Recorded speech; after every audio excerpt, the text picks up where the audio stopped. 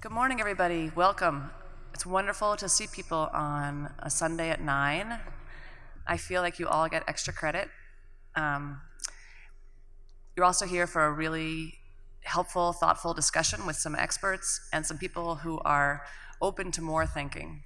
So part of what I like about this group is no one's an ideologue coming to hammer you with First Amendment theory. It's a group that's continuing to develop its thinking and its practice. Before we start, I wanted to thank Steve Herrick in particular. Steve is representing the American Academy of Religion, and he was part of raising the funds to make the Luce State Department AAR partnership possible. He's an advocate for citizenship and for a healthy planet, and he's been a great part of this team. So thank you, Steve. We are going to organize this morning's meetings by, in the first half, having some pretty informal presentations of each person speaking about how he or she came to be in a position to contribute to the public service policy lens of their study of religion. And also describing the kind of work they did practically and the kind of partnerships that they developed, and maybe raising some questions for their colleagues, because we want to help one another to see where the important differences were and the opportunities that were left unfilled. And then for the second half of the panel, we're going to take some questions and we're going to talk to one another. So please think of yourself as part of this conversation. We really are eager to hear what you have to contribute. I'm going to begin by turning to my left and introducing Evan.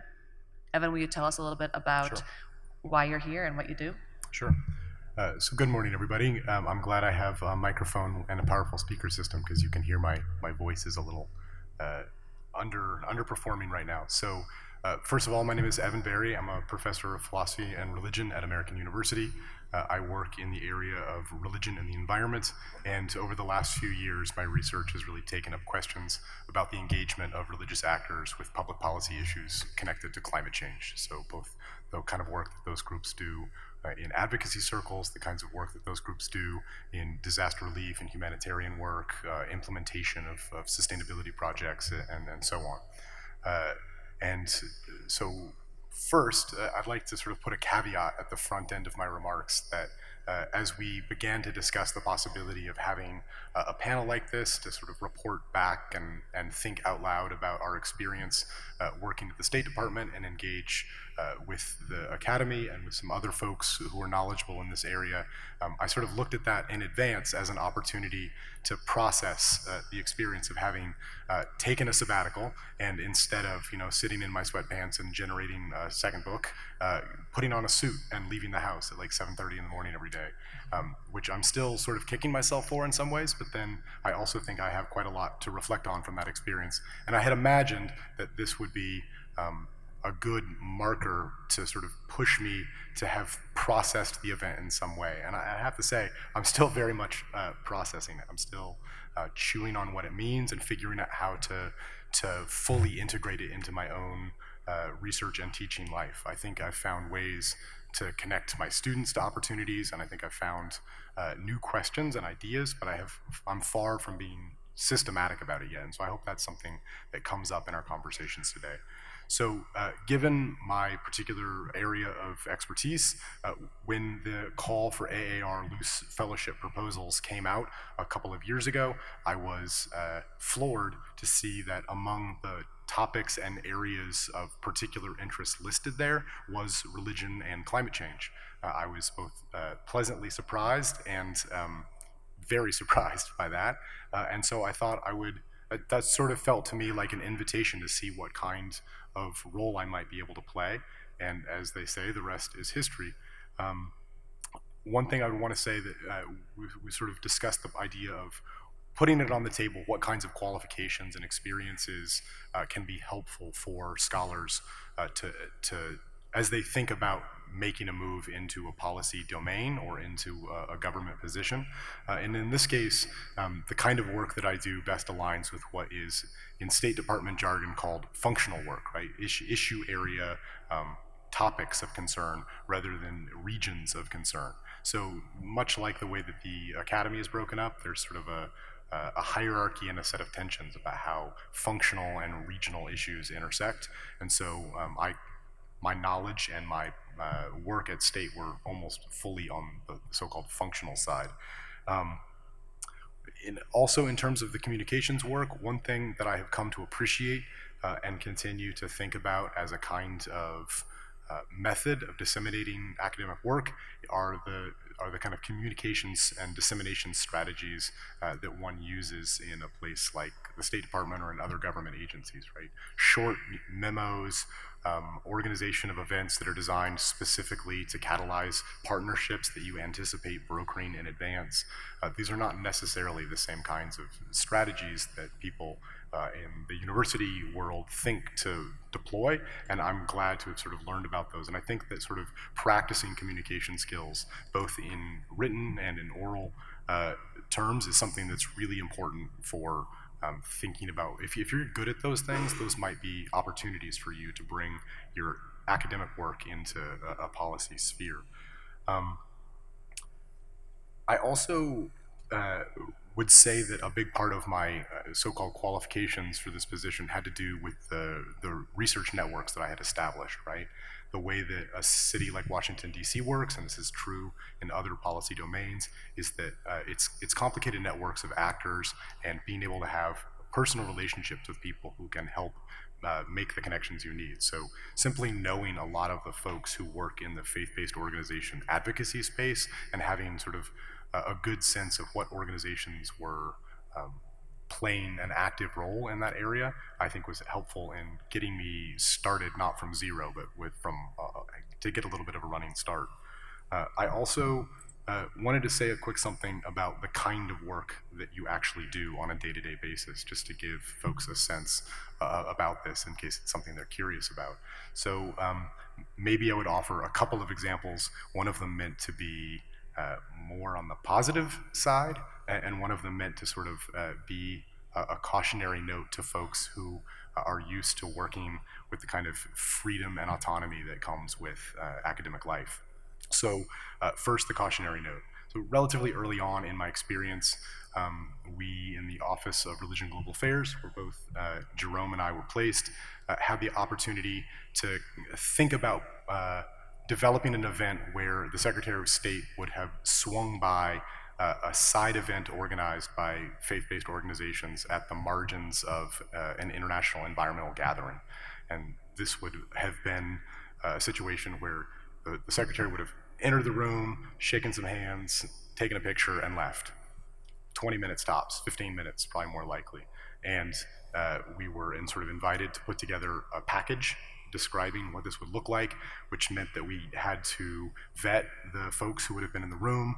We needed to get a sort of a spatial orientation of the room and sort of make a plan about who would be where. We had to create a scenario that was minute by minute how that would happen, and like literally scripting every step of that. And that was just to propose to the Secretary's office what that event would have been like. And ultimately, it wasn't successful, and this photo opportunity didn't come to pass.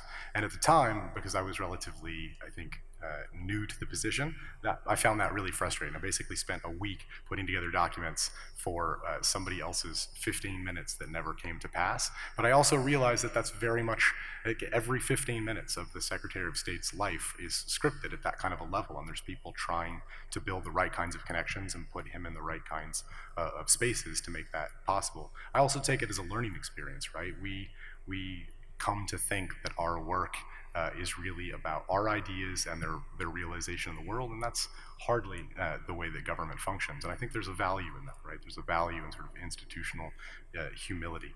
The flip side would be about some of the positives, right? So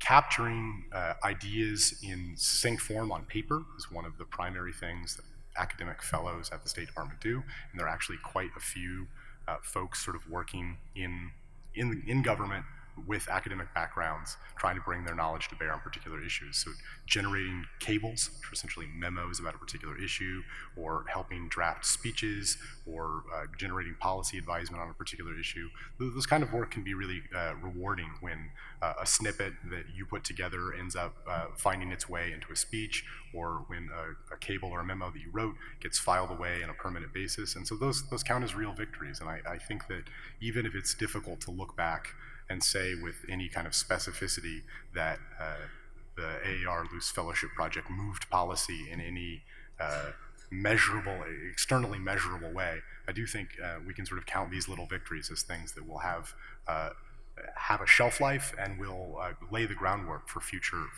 work in this area. So I think I'll just wrap it up there. Thanks. Thanks, Evan.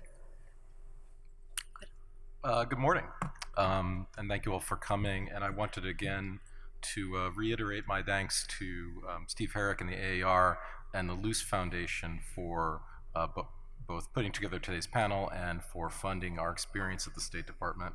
I was lucky to have Evan as I guess my office mate for the time. I was in the Office of Religion and Global Affairs, and moving from a situation of being a professor where you have your own office to the more open office plan that we had at the State Department may have been, I thought would be the biggest challenge in moving to government, but in fact I found it to be a delightful experience and one that I continue to cherish to this day. So my background, I come from the study of the relationship of religion and politics, both on a theoretical and practical level. On the theoretical level, I've done much work in the study of political theology, the study of how religious traditions and communities understand the nature of political life, the laws that they live within, the state, and so forth, and how these ideas have played out in reality, particularly in changing political situations. And I've also spent some time studying what scholars call civil religion, the discourses and practices created and endorsed by the state and its actors and representatives.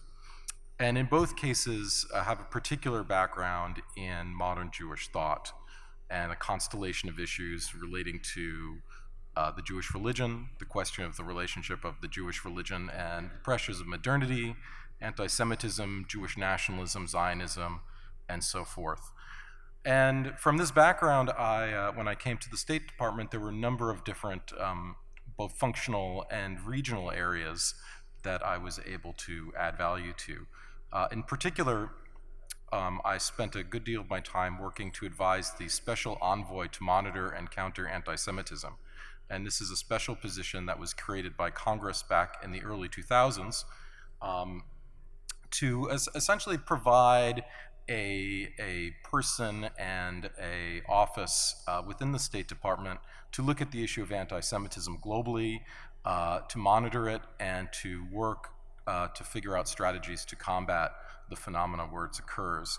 And in this capacity, we work to engage civil society actors, mostly in Europe, but also in North Africa, to develop collaborative projects and to invest in long-term educational strategies to counter the underlying drivers of anti-Semitism in those areas. I also worked on the issue of refugees, and particularly the integration of religious minorities, mostly coming from Islamic countries in Europe. And training to help. One of the functions of the Office of Religion and Global Affairs was to try to make the State Department and its embassies and posts around the world smarter in how they thought about religion, and to think of us as a kind of internal think tank to develop materials such as case studies to sort of deepen and complicate the way in which diplomats and people working at the State Department think about the relationship of religion and religious communities and religious actors and our foreign policy priorities.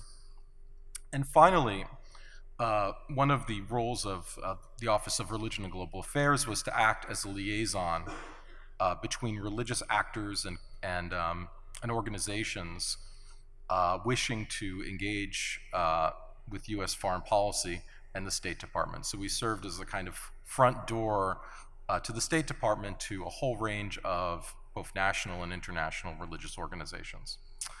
So that's kind of the map of some of the issues that I worked in. I think maybe I'll talk a little bit about what my day-to-day life was, because I had a somewhat broader package of tasks than Evan did.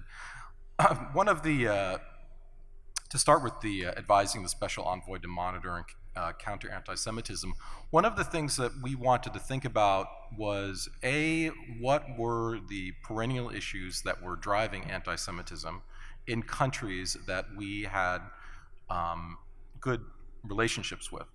And so in what ways that we could understand what is causing the phenomena on the ground, and what tools that we had in the State Department to work with those governments and work with the non-governmental organizations to deal with the problem.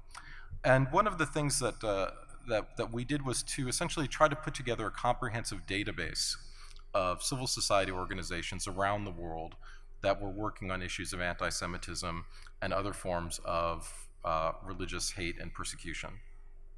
And then to work with those organizations to develop collaborative projects and to invest in strategies to do this. So we found organizations around the world, in France, in Belgium, in Germany, in Morocco, and we spent time learning from them, hearing what their issues were on the ground, because the issues were different from place to place, and finding out ways that we could invest with them, to find out if there's something that we could do with an embassy or a consulate, or to put them in touch with other organizations in their country or around the world. As far as making the State Department smarter on religion, one of the key things that we would do on the day-to-day basis was to advise officials and people out in the field on the particular religious dynamics and engagement opportunities that they would face. And this would be something as simple as briefing a diplomat about to go out to a post on the particular issues that he or she might face, say in Israel and Palestine. So we spent a lot of time both putting together briefings that we were asked to do, and also reaching out to diplomats and to other functional areas within the department to offer our advice and expertise on these issues.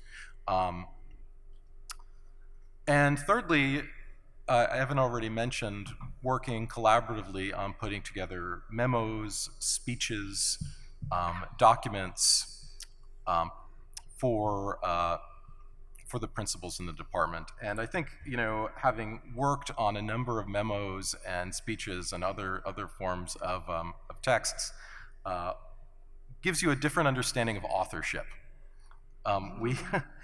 No matter how hard you work in drafting a proposal or drafting a memo or drafting a speech, there will be at least a dozen other pairs of eyes on that document who have equities in that issue, who need to clear on whatever you're doing. And sometimes we would be asked to clear on the memos and documents of other bureaus and other individuals as well. So this was a two-way, or one would say a multi-way street.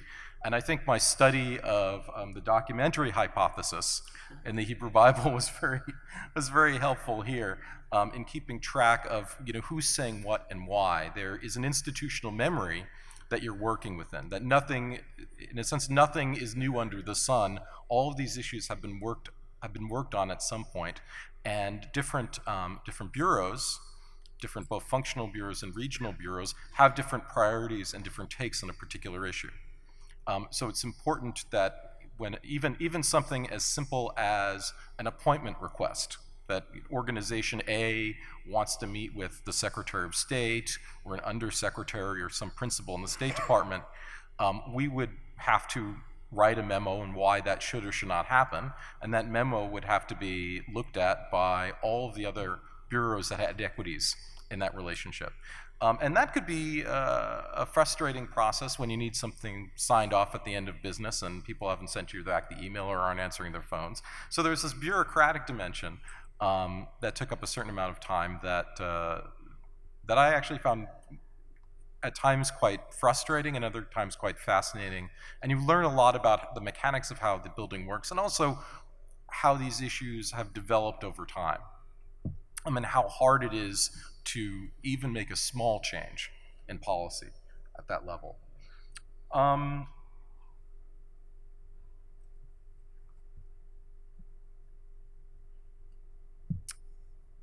Let me stop there and pass on to Todd now, and I think we can talk more in the conversation.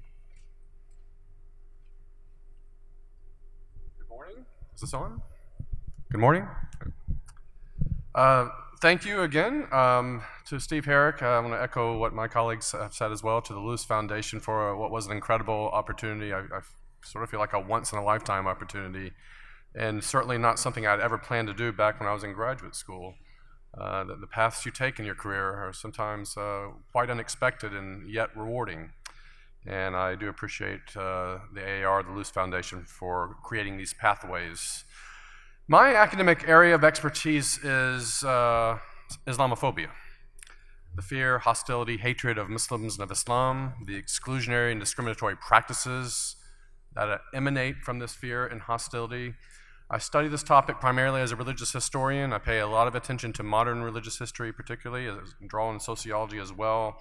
And I'm interested on both sides of the Atlantic, how Islamophobia has evolved and developed, and the connections between the two, which I don't know if scholars pay enough attention to, what happens in Europe in terms of Muslim communities can affect what happens in the United States and vice versa, politically and otherwise.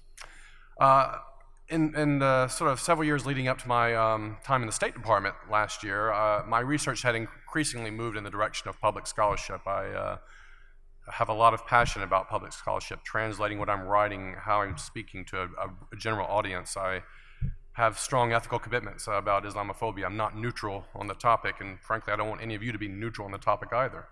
And that's some of what fed my desire to go into the State Department and to try to have this opportunity. In terms of doing another form of public scholarship and engaging a different kind of audience in a different way than I would have been able to do had I stayed, again, on sabbatical in my own home. Unlike my colleagues, I was assigned not to a functional bureau, but to a regional bureau or office. I was assigned to the Bureau of European and Eurasian Affairs, and I worked in an office called the Office of Policy and Global Issues, focusing specifically on advising on anti-Muslim racism and Islamophobia in Europe, particularly in terms of how it intersected with human rights issues and freedom of religion, as well as counterterrorism and countering violent extremism initiatives, the acronym CVE, which we use a lot on the government side. But to what extent were Muslim communities being engaged and processed and thought of by the US government and their European allies in terms of potential security threats and engaged accordingly? And I was, before and after the State Department, I was very critical of that model of the primary lens through which to engage Muslim communities from government entities is through viewing Muslims as latent security threats that need to be managed accordingly. So a lot of my advising was hitting a common theme throughout the year to my colleagues at the State Department. Very different from, or somewhat different from Evan and Jerome. I wasn't in an office full of other people passionate about religion and its intersection with foreign policy. I was a bit of an outlier in my area, and there's upsides and downsides to that. I actually never have told these two this, but I was a lot of times envious of, oh, it must be fun up in the RGA office, right? You know, what just talking about religion all day. And the religion nerd in me really had some withdrawal symptoms for a while in my beginning phase of the State Department, because in my day-to-day work, I had people who were interested in what I did, but they didn't have the kind of passion about religion and religion as a social political phenomenon that I imagine people upstairs did in the Religion Global Affairs office. So I sometimes had that envy, but I think there's actually was a lot of value for me to be where I was and to be that conversation partner for a lot of my colleagues for whom it wasn't sort of natural to think about some of the questions about religion's intersection with politics and engaging religious actors that I was so passionate about. So I appreciated that opportunity in many ways. terms of the sort of stuff I did on a regular basis, and I actually had to split this in half. I was there for about half my time was the end of the Obama administration, the other half was the beginning of the Trump administration. Just remember what I said in the beginning, I study Islamophobia. The way that was engaged and the way I had to deal with that and manage that in terms of the State Department side was a little bit different in one of those than in the other. In the first part of my time there, a lot of my work was research on what U.S. embassies in Europe were doing to engage Muslim communities. What sort of programs were they initiating? Who were they partnering with in terms of governments, NGOs, and that sort of thing? And I had a particular lens to which I was doing this work. To what extent were engaging Muslim communities and programs for engaging Muslim communities primarily being driven by, again, countering violent extremism? And to what extent then could I give some recommendations or advice on other ways to engage Muslim communities that didn't have CVE or counterterrorism as the starting point? There was a lot of material that I ended up gathering over a lot of different regions of Europe, so it was very interesting for me to sort of see what the U.S. government via our embassies had been doing, some of it which was quite impressive, some of it was moving in the right direction, some of which was starting from a CVE paradigm, and I was able to get the lay of the land in that regard, and that was a lot of my work. I also gave feedback on speeches and memos and weighed in on various documents circulating through the State Department that would have intersected in some way with anti-Muslim discrimination or racism in Europe and maybe in some cases elsewhere. After January or so, my workload in some of the ways decreased. I don't think I was actually unique in the State Department in that regard. I'm not sure even right now that's unique in terms of what was really a bustling sort of place after January. There was a lot of rethinking, reorganizing that's still taking place if you follow the news about the State Department. But I actually had some interesting opportunities in that second half of my time at the State Department in the Trump administration that I would not have foreseen. And I'm glad I did this. In fact, if I can be just honest and blunt, on the evening of November the 8th, as the election results were coming in and it seemed like the election was going to go a certain way, I turned to my wife and I said, I'm about to have the most ridiculous job in Washington, D.C., an advisor on Islamophobia and the Trump administration. You can't make that up, right? And I had some misgivings about, do I keep doing this? Do I reach out to Steve and AAR and say, can I do something else for the second half of my time? Is there maybe another think tank or another government organization? I couldn't quite figure out if I should go forward with this. And it was a fleeting thought, or a fleeting thought for 5 days. But I'm glad I stuck with it. I was there in an advisory capacity anyway. I didn't have any power. I could give advice, and that advice could be ignored, and I really thought of it that way. But better to be inside than outside at that moment, I thought, particularly in that political transition. So I did stay, and some opportunities did arise that I was grateful for. Some of which had to do with structural changes. When oftentimes, when there's the inauguration of a new president, you have the political appointees resign either before or right around inauguration time. And in theory, the new Secretary of State makes new political appointees. That's also been in the media a good bit since the Trump administration began, and a lot of it hasn't been made. So in my bureau, the acting Assistant Secretary of State took a lot of interest in my work. A little bit more so than it had been the case in the Obama administration, and maybe it was because of the political climate, but I ended up consulting with him, or he had me consult with him quite a bit in the last 5 months or so of my time there, and particularly focused on language around terrorism in Islam, coming out of an election cycle where a lot of candidates had been using language like radical Islamic terrorism. And he wanted me to help him brainstorm and think through ways to offer alternate language that when then he was briefing the Secretary of State, the new Secretary of State, maybe could nudge the Secretary of State in a different direction than had been the case certainly during the election cycle. And that was a very practical assignment I was given, with some ambivalence I had about it as well. It was not actually, what's the alternate language you use about terrorism involving people with a Muslim background that doesn't come across as Islamophobic or mischaracterizing the nature of this form of violence, but could also be heard in the current political environment. That was actually an extraordinary task to try to figure out. But I had that opportunity in a way that I would not have had otherwise. And did other things in terms of analyzing the speeches of the President and the Secretary of State and the way they talked about Islam, and particularly the way they might have related Islam to violence, that I could then analyze and sort of give my take on that for others in the European Bureau. And I was doing a lot more of that kind of work the second half of my time than the first half. And I also had the opportunity at the very end of my time in May to travel to some U.S. embassies, particularly in Germany and Belgium, to speak to embassy staffs and personnel and other publics in Europe, including young Muslims, young Muslim adults in Europe about Islamophobia. Ironically, they wanted me more often than not to speak about Islamophobia in America. So I go over there to Europe and they want me to talk about Islamophobia here in some very interesting political times, right? And so that in itself, maybe I can talk about more later, but was a very interesting experience to engage on Islamophobia and again, in a particular presidential administration, and doing that in my capacity as representing the U.S. government. In terms of the challenges from this work, it took me a while to adjust to the State Department. The move from being a professor on a liberal arts college campus to being a U.S. government employee was a little bit of a shock to my system in terms of the way things were done, the way things were communicated, echoing what Jerome said in terms of you write a memo to someone. It's not, you don't just click send.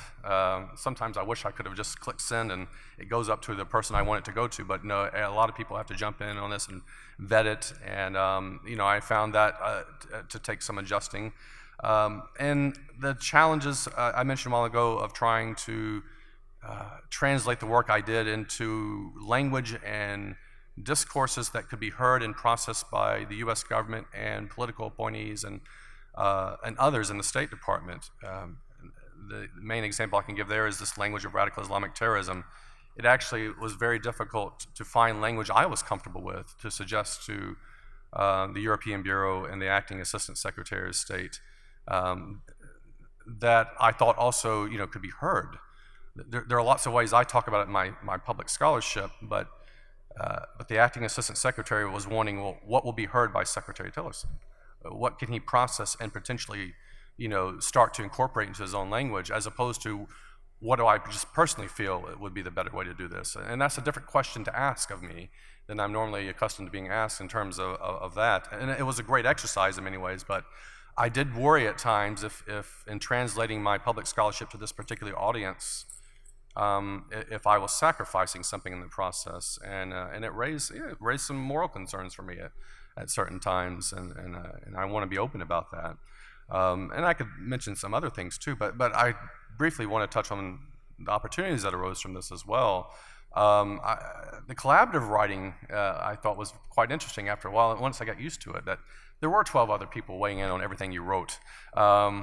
But we as professors oftentimes are used to being siloed in our writing. And yeah, we have people weigh in and peer reviews and that sort of thing. But this is a different kind of collaborative writing, I would say, that by the end of my time there, I was more accustomed to it. And I thought maybe there was something we as academics could learn from that kind of writing, even though there's something that's lost in it as well. Sometimes what you start with and what ends up getting cleared are almost two different documents. But the collaborative nature and having to negotiate and content sometimes I found to be humbling and constructive. The opportunity to not just deconstruct problematic ways of talking about Muslims or Islam, but offering possible solutions to this. Again, as a scholar, I'm very trained and skilled in deconstructing things. But in the U.S. government, you can't ever just stop there. You have to offer solutions or possibilities, and you will not gain much of an audience for long if you don't turn the corner on that. And so having to constantly not just say this is the problem, but here are some ways forward is very good. I think more of us as professors and scholars should be pushed to do that with our work. I ultimately saw my work as a way of raising consciousness about Islamophobia, and in many ways to have this opportunity with this audience is very helpful. I tell my students all the time that one of the things I want them to get out of any course they take from me is they expand their conversation partners, even if the texts they're reading are written by dead people, right? They expand their conversation partners, and expanding their conversation partners, it really does help them get a better sense of who they are, what they themselves believe, and also to learn from others and grow in that sense. And I saw my time in the State Department as expanding my conversation partners, people I didn't have day-to-day contact with, who did look at the world a little bit differently than I have been trained to look at the world. And that to me was a tremendous opportunity, and I'm grateful for that. And my final question I sort of leave to really everyone up here is, and thinking about this kind of work of bridging the gap between the study of religion and policy making, is to the extent that you've done this work, does it matter? The classic "so what" question of academia, right? But I think that question applies here. Did it make a difference? Do you feel you made a difference? I'm still asking myself that question today, and I wonder if my answer 5 years from now might be a little bit different than it is just 6 months or so from this experience. But I am curious as to what others up here have to say about the "so what" question. Thank you. Thank you. Elizabeth? Thank you as well. I echo the sentiments of my previous panelists, thanking the fellow panelists, our chair, and also the Luce Foundation. Although I'm not one of the individuals who went through the Luce program that we've been discussing, we do thank the Luce Foundation at the Fletcher School. They are supporting a religious literacy initiative as part of our broader religion, law, and diplomacy initiative. So I'm happy to thank them for recognizing that in a place like the Fletcher School of Law and Diplomacy, which is where I teach at Tufts University, there's a real value for our students and also for our faculty, and thinking about the connections between religion and international relations, both on the theory side but also the practice side. I'm a political scientist by training, and I come to religion in terms of the issues and the regions on which I work. I'm trained as a comparativist, and I think that's and a kind of hybridist, and by that I simply mean someone who has always been interested in interdisciplinary and cross-disciplinary work when it comes to studying religion from the disciplinary space of political science. Maybe that's due to my master's training at the Fletcher School, and also then to the doctoral work at MIT, where although in political science I wrote a dissertation on church-state relations in the 1980s in Greece, and the way in which religion affected the democratization process there. And MIT was perhaps counterintuitively a very hospitable environment for doing that kind of cross-disciplinary work. I'm especially interested in issues of religion, security, and democracy, and more specifically, the ways in which the origins, the sustainability, the durability of religious pluralism in various regions of the world contributes to democracy building, and also contributes to stability and different kinds of security. I work primarily on, depending on how you think about history, the post-Byzantine or post-Ottoman spaces, which means that I work mainly on the Near East and Southeastern Europe. So there's a lot of fruitful kind of possibility for the work, the theoretical issues I'm interested in. Currently working on two projects. One is a project on migration, religion, and security in Europe and Eurasia, and in particular looking at how human mobility flows from Eurasia into Europe, or from the Middle East into Europe, are reshaping the way in which policymakers think about the relationship between religion and security. And the second is looking at a project on what I call geopolitics and orthodoxy, and orthodox geopolitics. And I'm very interested in the way in which classical geopolitics and critical geopolitics is shaping the way in which the global Orthodox Church engages in international relations and also practices geopolitics internally in terms of its own, I would say, ecclesiastical politics. So that's what I'm currently working on. I served, in terms of how I come to this panel, I served from 2004 to 2012 on the U.S. Commission on International Religious Freedom. And so I served 4 two-year terms. That commission is an independent U.S. government agency, and it was formed in 1998. It was established in 1998 with the passage of the International Religious Freedom Act, probably the last unanimous thing that both houses of Congress have done in our recent history. That agency was created along with the IRF office, the International Religious Freedom Office at the State Department, as well as a position on the National Security Council for an expert on religious freedom. Interestingly enough, since the passage of the IRF legislation in 1998, that NSC position has yet to be filled.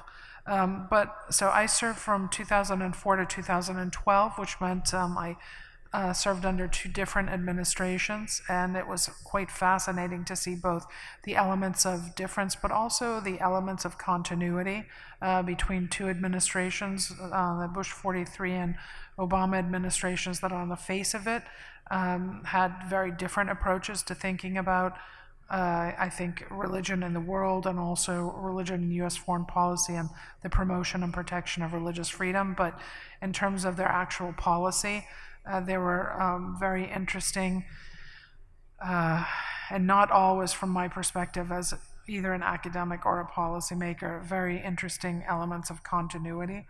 And I also served from 2011 to 2015 in an advisory capacity on the Secretary of State's Working Group on Religion and U.S. Foreign Policy, and that was established by Secretary Clinton and continued under Secretary Kerry. So that's the framework in which, in terms of public service and public policy and international policy experience, I had the opportunity to really get a bird's eye view of the way in which our foreign policy establishment thinks about how religion matters, and more specifically, how religious freedom matters.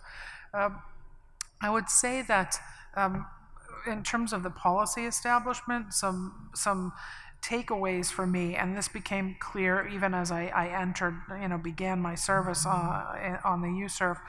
I think it was very interesting to watch the ways in which the things that we talk about, epistemic frameworks and models of modernity, models of secularization, how those were quite actively at work, and I think remain quite actively at work in the policy establishment.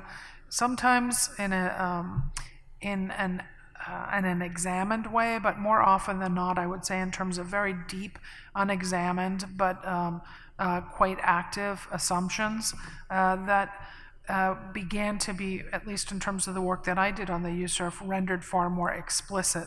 And I would say most specifically, this came to questions on the way in which language like secular and modern gets used in the foreign policy establishment. Ideas about the way in which, the long-standing, I think, views about the way in which secular is a good thing. Secular always means greater degrees of democracy. Secularity and democracy always go hand in hand. And one of the things that became quite clear early on in my tenure on the commission was the need to unpack that assumption. And it was quite, I think, counterintuitive for some of the people that I served with, but more generally, I would say, in the foreign policy establishment. And seeing the way in which the language of the academy and the language of social science and political science research is used really as the kind of lingua franca for a lot of the policy discussions was quite was quite interesting. And I think in terms of the work at in the RGA office and also in the International Religious Freedom Office, the recognition there and the kinds of work that you all do, the recognition there that in fact it is important to kind of unpack those assumptions, because they have long had, I think, very strong effects on our foreign policy. That was one of the ways that I immediately saw the sort of the porousness of the boundaries between the academic space and the policy space. Another area in which I saw that as well was in terms of discussions about security, looking in particular at the ways in which stable or unstable security environments affect the protection and the durability of religious freedom regimes, and vice versa, looking at the way in which strong religious freedom regimes help to create stable security environments, recognizing that there's a kind of reflexivity at work. That was something that, again, in terms of the policy space, began to be a central part of our conversations on the USCIRF. Also recognizing the work that we did, which involved a lot of travel, international travel, to investigate empirical and also alleged violations of religious freedom, beginning to see that when we speak about security, although I would say there's been a tendency, and unfortunately I think that's been intensified, at least in the first 10 months into this new administration, the tendency to think about security in terms of violence, in terms of terrorism, and certainly in terms of the language about Islamist terrorism. The flip side of that was a recognition, by looking at religious freedom regimes, recognizing that there are very different kinds of security, types of security, but they're all interrelated. There are, the ways in which states protect their borders. Then there are non-traditional security threats, some of which we've been discussing, but also the issue of human security. And one of the things that I think became very apparent in terms of the service on the Commission was the recognition that human security and international religious freedom are intrinsically related, freedom from want, violence, and fear. Yet another kind of observation in terms of the linkages between the academic space and the policy space that I experienced and observed was the real need for what I mentioned earlier in thanking Luce, the need for improved religious literacy. And by that, I would say simply on the foreign policy side, a much better and more systematic training for our foreign service officers, but also for our senior policymakers in thinking about what is religion, how do we understand religious ideas, religious institutions, organizations, actors, the importance in particular of religious leadership and who interprets and monopolizes the interpretation of a religious message.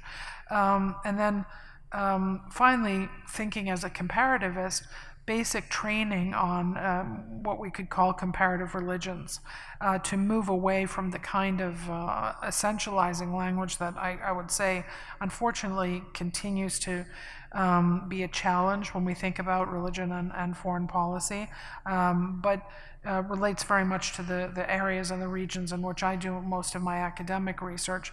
And I think in particular, when we talk about the Middle East, the kind of default language of the Middle East as the Muslim Middle East, the Arab Middle East, the Middle East as a space, a regional space that's been, continuously affected for the last 70 years by the Israeli-Palestinian conflict. That kind of language tends to occlude and largely miss the very important, I think, religious pluralism that has long characterized the region, and the causes for the ebb and flow, and more recently, I would say, really for the last 100 years since the formation of states in the region, the homogenization of what was a religiously plural space. The causes for that very much, I think, shape the way in which we think about the policy choices that can both build robust religious freedom regimes, but also encourage stable security environments. And I noticed again this issue of language come up repeatedly in terms of the work that we did, both in terms of the on-the-ground investigation that we did, but also in terms of the mandate for the commission, which was to report to the Congress, the Secretary of State, and the White House on religious freedom violations around the world, and then to make these legal designations of countries of particular concern, which are countries of that commit systematic and egregious violations of religious freedom. So to sort of sum that up, the issue of vocabulary, language, nomenclature, and the underlying assumptions associated with that language that we have seen go through, I would say, a kind of, minor or maybe major revolution in the academy over the last 20 years. I saw the belatedness of the change or the critical approach to the use of that language in the policy space, but nonetheless a kind of openness to explore that once sort of put on the table. Let's see. In terms of what this experience I think brings to both my academic research, but also my life in the classroom, I would say that the service really has enriched and made me a better academic in the classroom. It really allows me to sort of demonstrate through example the ways in which the knowledge regimes that we use in political science when it comes to religion really are active. They're very present in policy making, and so the endless amounts of research on secularization theory, the critical reevaluation of secularization theory in the academy, that really is a part of the foreign policy establishment. And so to be able to sort of demonstrate that to students, I think is very useful. And frankly, also the ability to bring in experts who work on the kinds of issues that I might teach about in a course on geopolitics, religion, and security in Eurasia or democratization in the Middle East. That makes a big difference for students to be able to access experts who are actually, doing this in the policy space. A couple of other just general observations. I think that although, from the policy side, going as an academic onto the commission, that commission is comprised of 9 private citizens. They are appointed by members of the Senate, the House, and the White House. They run the gamut from faith practitioners to attorneys with expertise in international law or religious freedom law, and also include individuals from the NGO world. There's also a smattering of academics who have cycled through the commission. Coming onto that commission as an academic, I felt a sense of skepticism from fellow commissioners about, can you transform your egghead as an academic into a policymaker, and oftentimes a sense that my observations or comments were, I would hear people say they're too theoretical, but there was nonetheless a willingness to sort of, engage on whether or not, these are abstractions. Again, issues of essentializing language, issues of how we use terms. The flip side of that is how fellow academics perceive and think about the work in public service and in the policy environment. And I would say that there's an equally healthy skepticism, if not even a greater intractability when it comes to thinking that service in the policy space and in the diplomatic space is actually useful as a scholar. I would say there's still a kind of there's a kind of chronic question mark about whether or not service in the policy world makes you, a better and more robust academic, or somehow has contaminated you by virtue of participation in the policy space. And likewise, coming back to the academy out of the experiences on the commission and the Secretary of State's working groups. I would also say that there is, although we speak a lot in the Academy about cross-disciplinary research, I would say that there still is a very, very urgent need for more systematic and greater collaboration, in particular between departments of political science or schools of international public policy on the one hand, and departments of religion, and also seminaries and vocational spaces and religious educational spaces that train faith-based leaders. There's still a kind of silo effect, I would say, at work in the academy, notwithstanding greater evidence of cross-disciplinary research. So I guess two final comments. One is the importance of the importance, again, of encouraging students who have a commitment to robust academic research and scholarship to also think about the possibility of public service and the work that they can do in the policy space.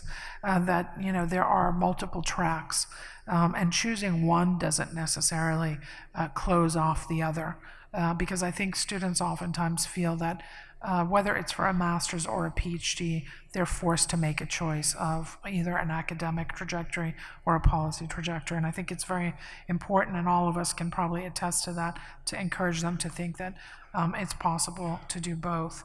And then finally, the other is a more kind of, I would say, personal contemporary observation. And that is, again, the ways in which my own training as a comparativist who also works on international relations and works on religion and geopolitics and security, the way in which our own politics, domestic politics in the United States, if we think about the fields in political science, the subdivisions in political science of IR, comparative American politics, etc., one of the things that I observed is that a lot of what we think goes on out there when it comes to religious freedom and security, when it comes to the intersection between religion, democracy, and security, a lot of what we think goes on out there, we see more and more in terms of our own politics and our own institutions of governance. And by that, I would say that in the worst cases of violations of religious freedom around the world, we see great evidence of essentializing language, othering of either other religious communities or denominations within religious communities. We see polarization of politics and unwillingness to negotiate. And unfortunately, I would say that a lot of what we think is not part of the American political reality and social reality, we're now seeing, quite sharply in terms of our country. And I would suggest that that's not simply an expression of where we are right now, but these have been long trends that we haven't really been willing to examine. And working in a kind of dialogical and cooperative manner with different U.S. government agencies while on the commission, engaging with Congress, it was very obvious that a lot of those features that I think we are now very concerned with in terms of American politics and society that we oftentimes associated with the international arena are evident for us. And I think the connections between religion and politics really throw that into sharp relief. And so I wouldn't necessarily have been able, I think, to think about that as, as clearly from my own perspective had I not served on the commission. Thank you. Thank you, Elizabeth. Robert? Thank you. Good morning. My name is Rob Albro. I'm an academic social scientist trained in sociocultural anthropology. I'm a bit of an outlier on the panel, but I think it will become clear how I might fit in.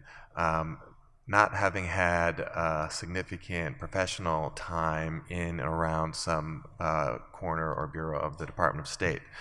But what I want to do is offer a complementary case from the discipline of anthropology, primarily in terms of my own engagement through the Professional Association of Anthropologists, the American Anthropological Association, as it was trying to come to terms with increased engagement from military security, diplomacy entities in the U.S. government at a moment when anthropology was increasingly seen as a kind of an asset from that direction in the mid-2000s and forward in the ongoing global war on terror and in the context of ongoing wars in Iraq and Afghanistan.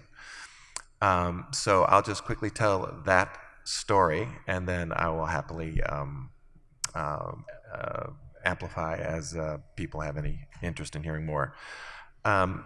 In 2005-07, when I was serving as the chair of the AAA's Committee for Human Rights, I was asked to participate in a commission on anthropology's engagement with U.S. security and intelligence communities, and eventually ended up chairing that commission.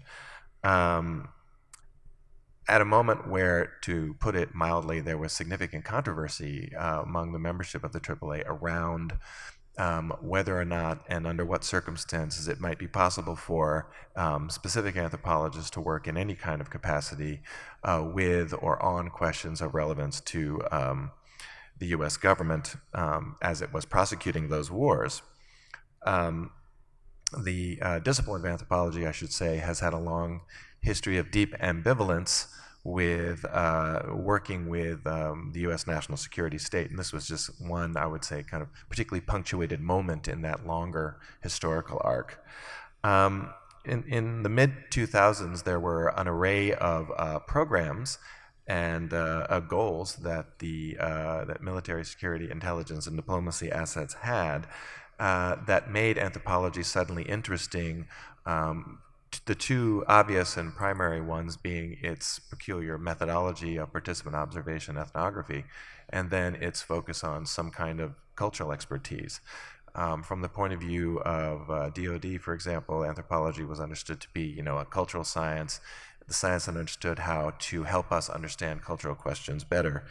And this was all happening when there was a broad shift in the strategic footing around those conflicts and a new doctrinal emphasis on counterinsurgency, which is a kind of culture-centric war fighting, one might say, where the focus is on engaging with civilian non-combatants and, winning hearts and minds and so forth and so on. And so there were a variety of different moving parts across this vast array of agencies and organizations and entities. And so I'll just mention a few to give you a sense of the landscape. Some of these were curricular in nature, focusing on ways in which training and education capacity could be improved around questions of cultural competence. Some of these were operational in nature.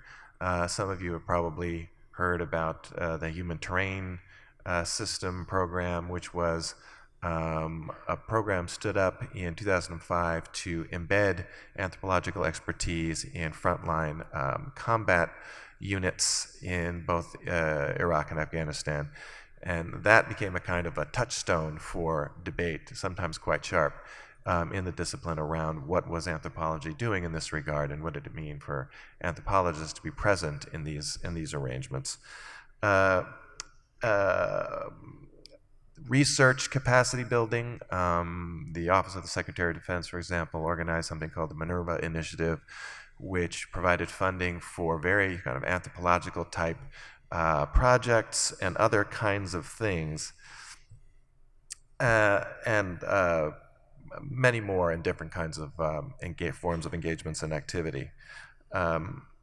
The commission that I eventually chaired was really just an effort by the AAA to get up to speed on these diverse developments and on the invitations that were at that time being extended to the discipline as a whole and to specific anthropologists to cooperate or collaborate with counterparts in government around these questions.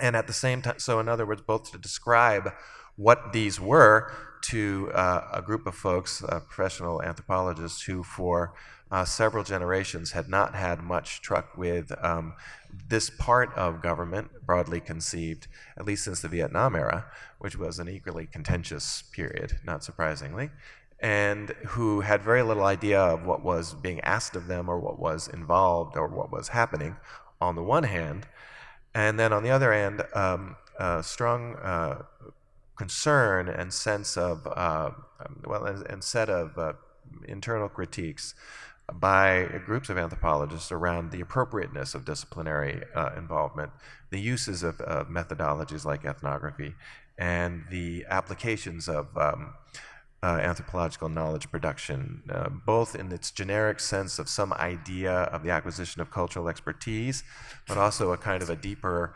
understanding of, on the part of DoD, DOS, and other entities about the cultures and religions of the Middle East.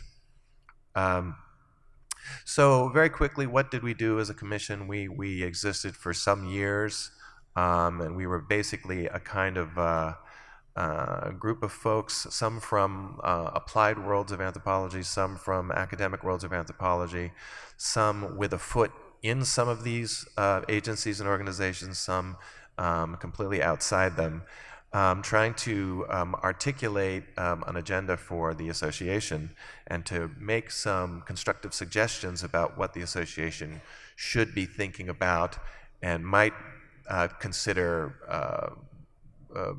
moving forward in saying something more substantive around sort of policy, if you will, for anthropologists. So we generated a series of blog posts. We routinely published in the monthly anthropology news. We held numerous public forums, sometimes within these spaces, sometimes outside of them, sometimes on university campuses, sometimes not. We eventually produced 2 comprehensive reports for the AAA on ethical considerations around these forms of engagement, which was the first report published in 2007, and then specifically in 2009 on the human terrain system and whether or not it was an appropriate activity for anthropologists or could even be called anthropology.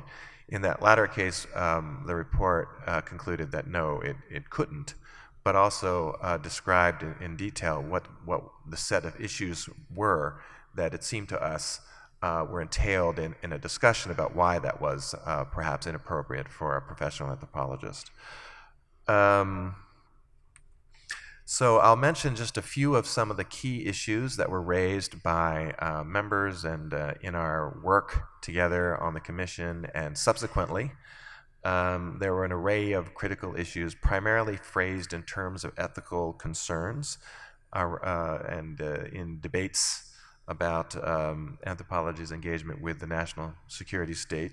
And these included, inter alia, in no particular order, the professional ethical injunction to do no harm, what that means in a conflict zone, the question of transparency versus secrecy, of data, but also of research agendas. This includes obvious problems around working in or with classified environments, and questions of methods and sources, and to what extent one can be transparent, and whether or not it's inherently problematic to engage in non-transparent forms of research or knowledge production. The problem of compartmentalization, I would like to go back to that later if you're interested, because I see that as a particularly interesting issue, by which I mean when you work in these kinds of settings, it's often the case that the specific tasks that you might be given are not themselves complete or the entire task. You might just be working on some part of a larger agenda, but you might not be altogether aware of what that agenda is.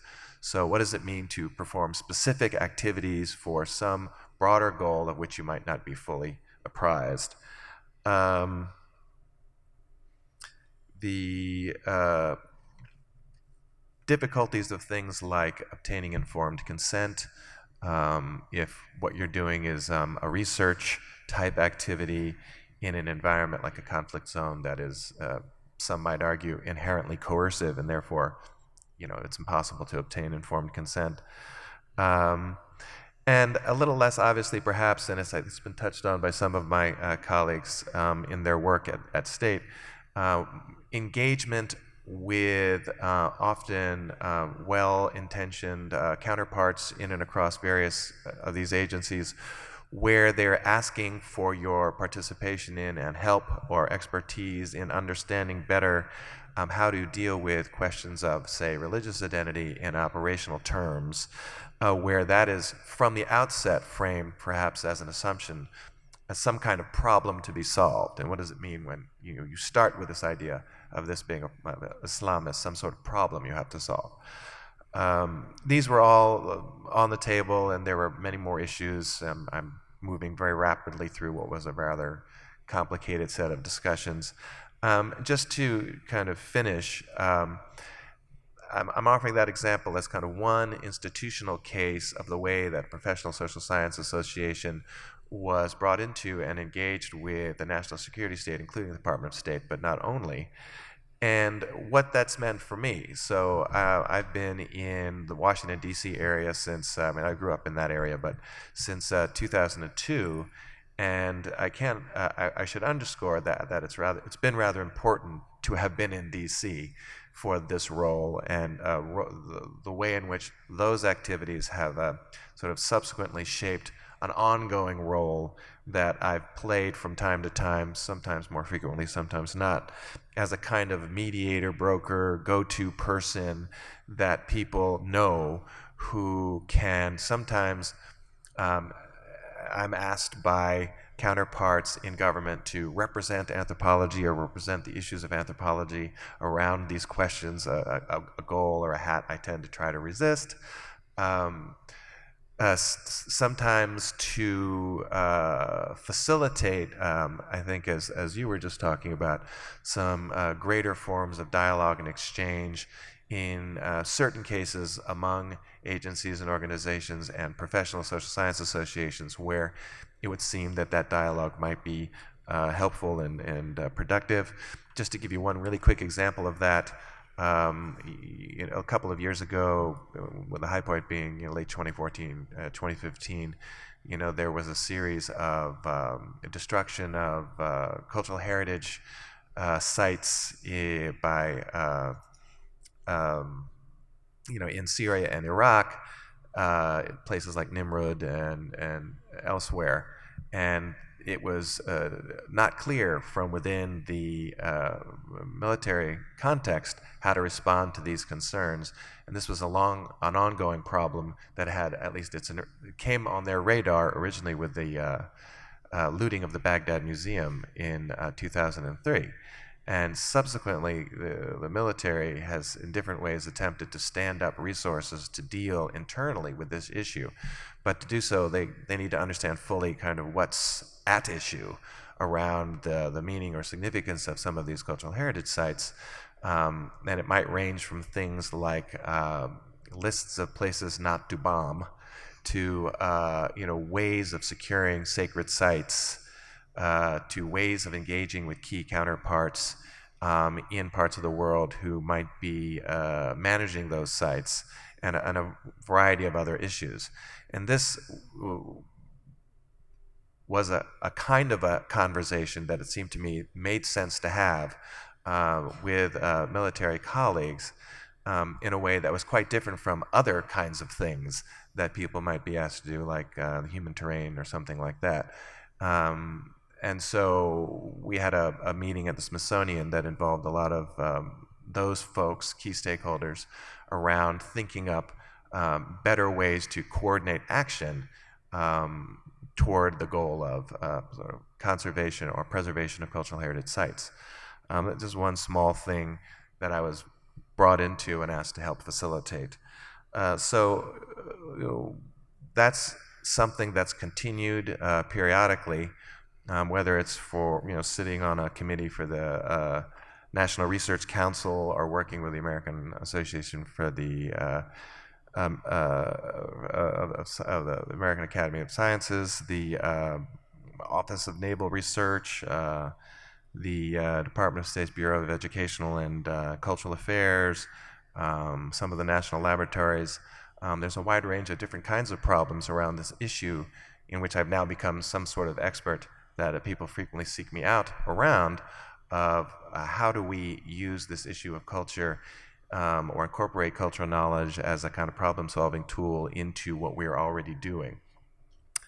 And sometimes those are successful exercises or conversations or engagements or dialogues, but I'm often as not reminded of the limitations of these exchanges, and I'd be happy to talk more about what I take to be some of those limitations, and I'll just stop there. Thank you. Thank you very much. I wanted to first say thank you to all of you. I'm just so struck by how much time and energy you have given to a project that you value as citizens, and you're not paid extra money to meet with someone and try to talk with them about the complexity of these ideas. So you really put yourself in a place of giving to a project that really had integrity for you and probably is under-recognized. So thanks for your work. We have, yes.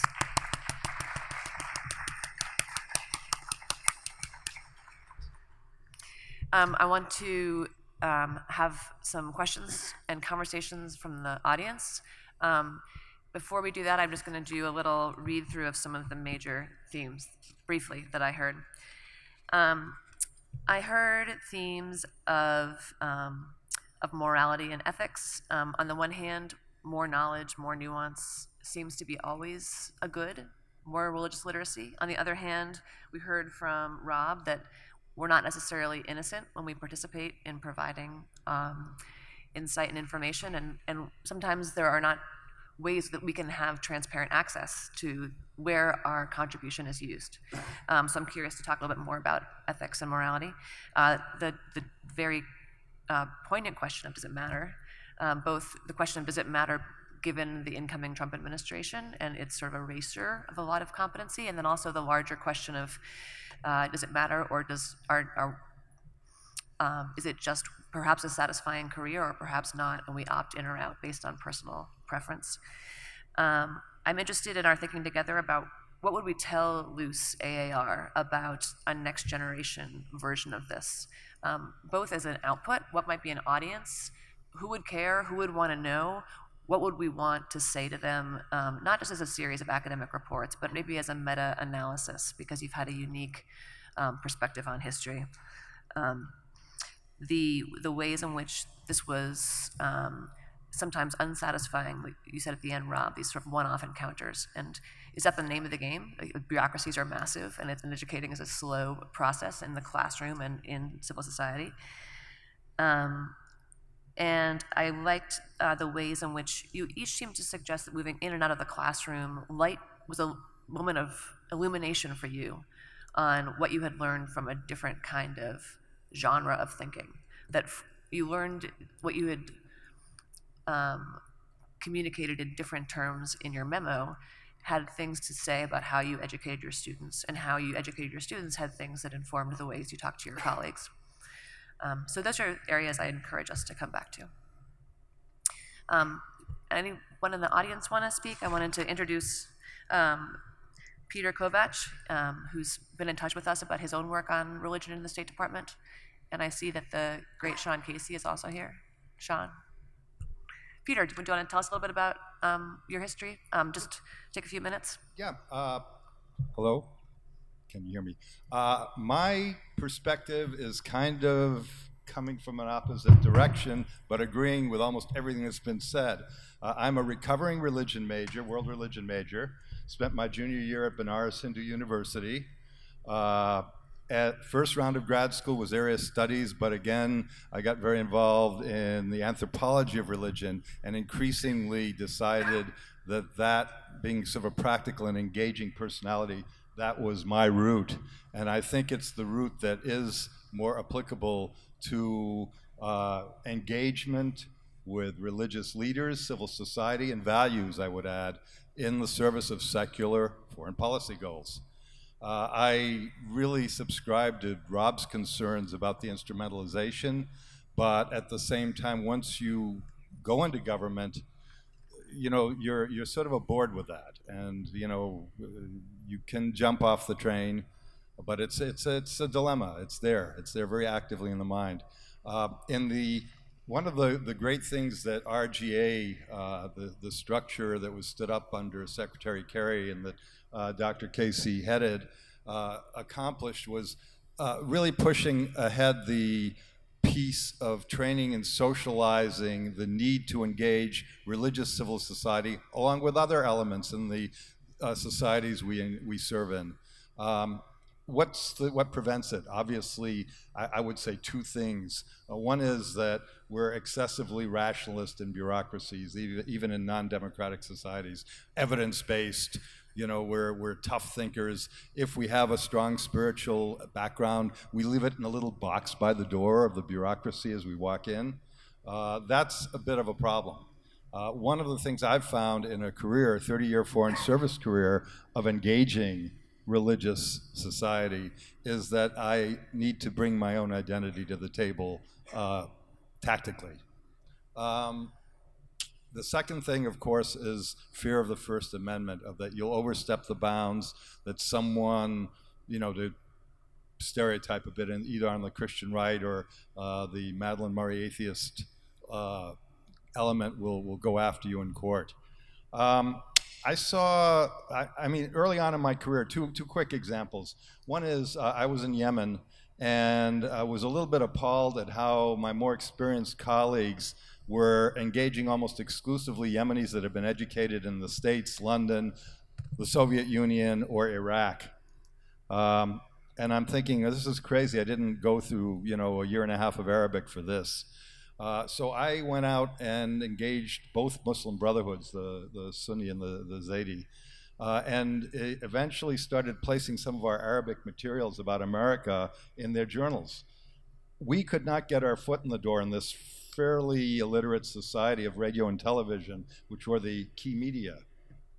Well, what happened was when these articles started appearing, the very secular Minister of Information called little junior me and said, "Peter, why can't we have equivalent TV and radio materials?" And I said, "Excellency, because I can't get my foot in the door of your radio and TV stations," which were very controlled by secular Baathists. And it was the Reagan administration where we were perceived to be so absolutely pro-Israel that they just didn't want to talk to us. That changed, and I got a grant from Washington and bought a lot of materials and placed them. Really changed our whole media profile in Yemen. In Bahrain, later on, after the Iranian Revolution, the Shia community, the majority Shia community, was very wary of us, but they were wary of us because they felt that we were lumping them with Iran at the time.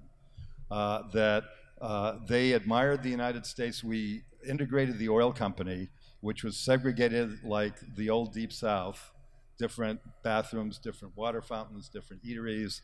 The first day American management took over, we integrated it. They never forgot that, and they valued our getting rid of a corrupt leader, and that was the Watergate stuff. They had their narrative of justice and around that.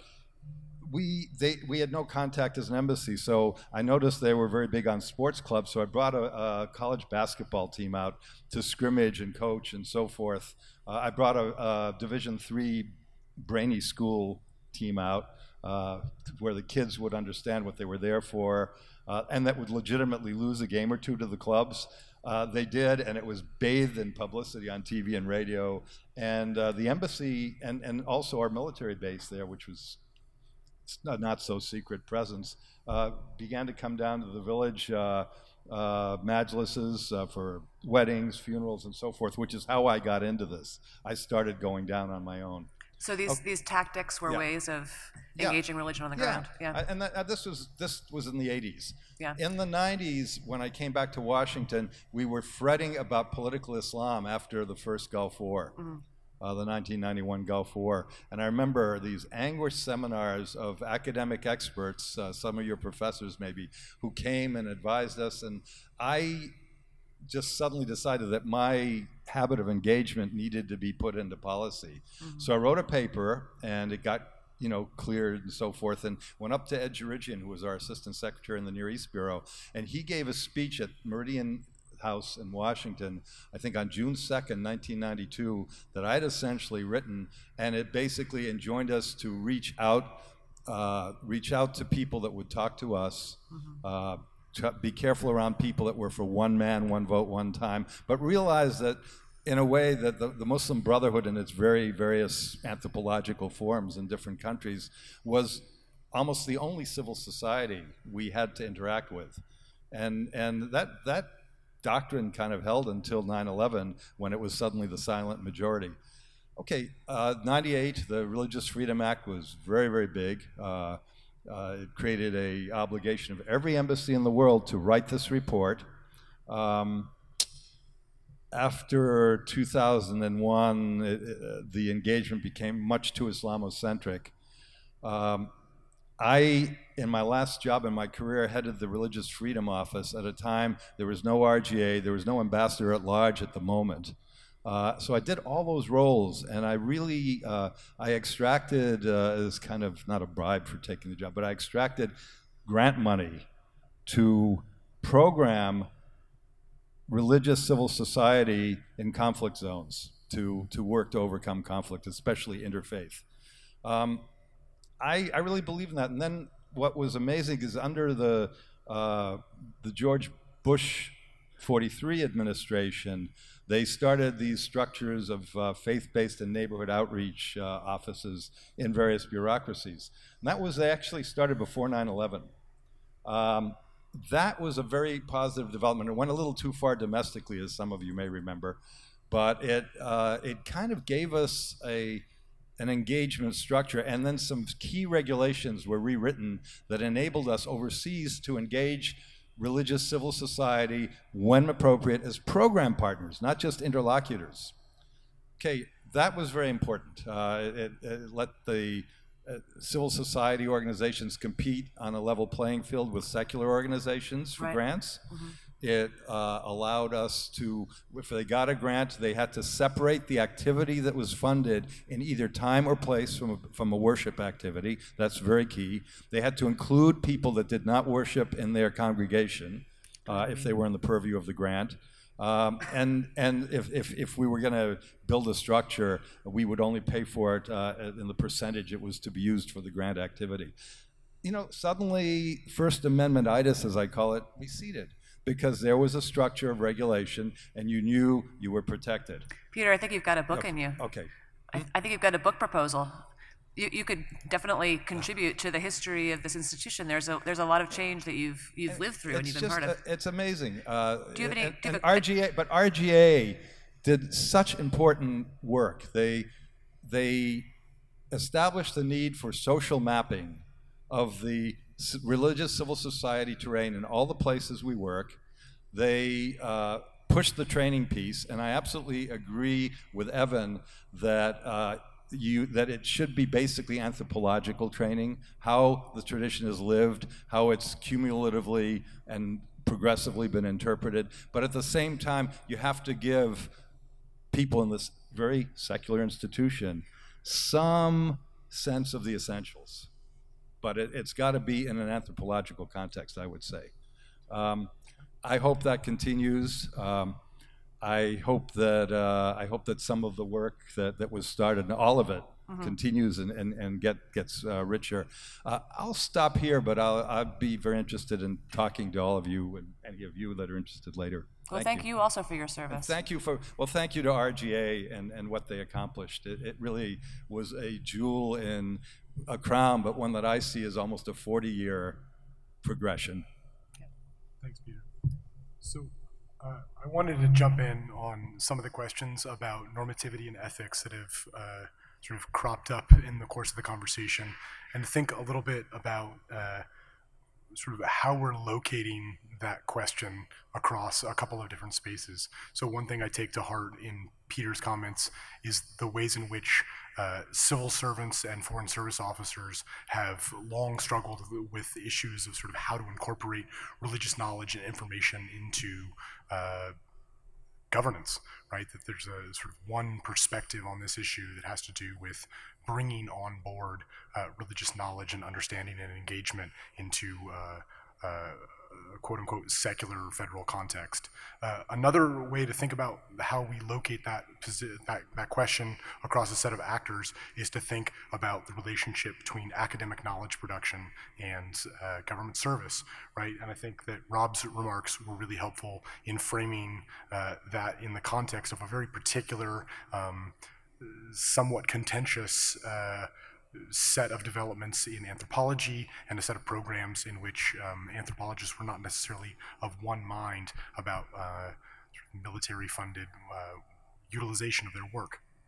I think that when we switch the conversation to one about the relationship between religious studies as a discipline, as a body of knowledge and scholarship, and relationship to government service, we have a sort of unique set of questions. And so here we're essentially asking about the relationship between theory and practice, between knowledge and advocacy, between deconstruction and construction. You can frame this in a variety of different ways. And I think that one thing that we might want to submit for sort of collective consideration is the particular vexed relationship that those categories have in the study of religion, in large part stemming from the tensions between religious studies and theology as two sort of dyadic partners in a long-standing disciplinary enterprise, right? So I think one of the issues that we often find is that scholars of religion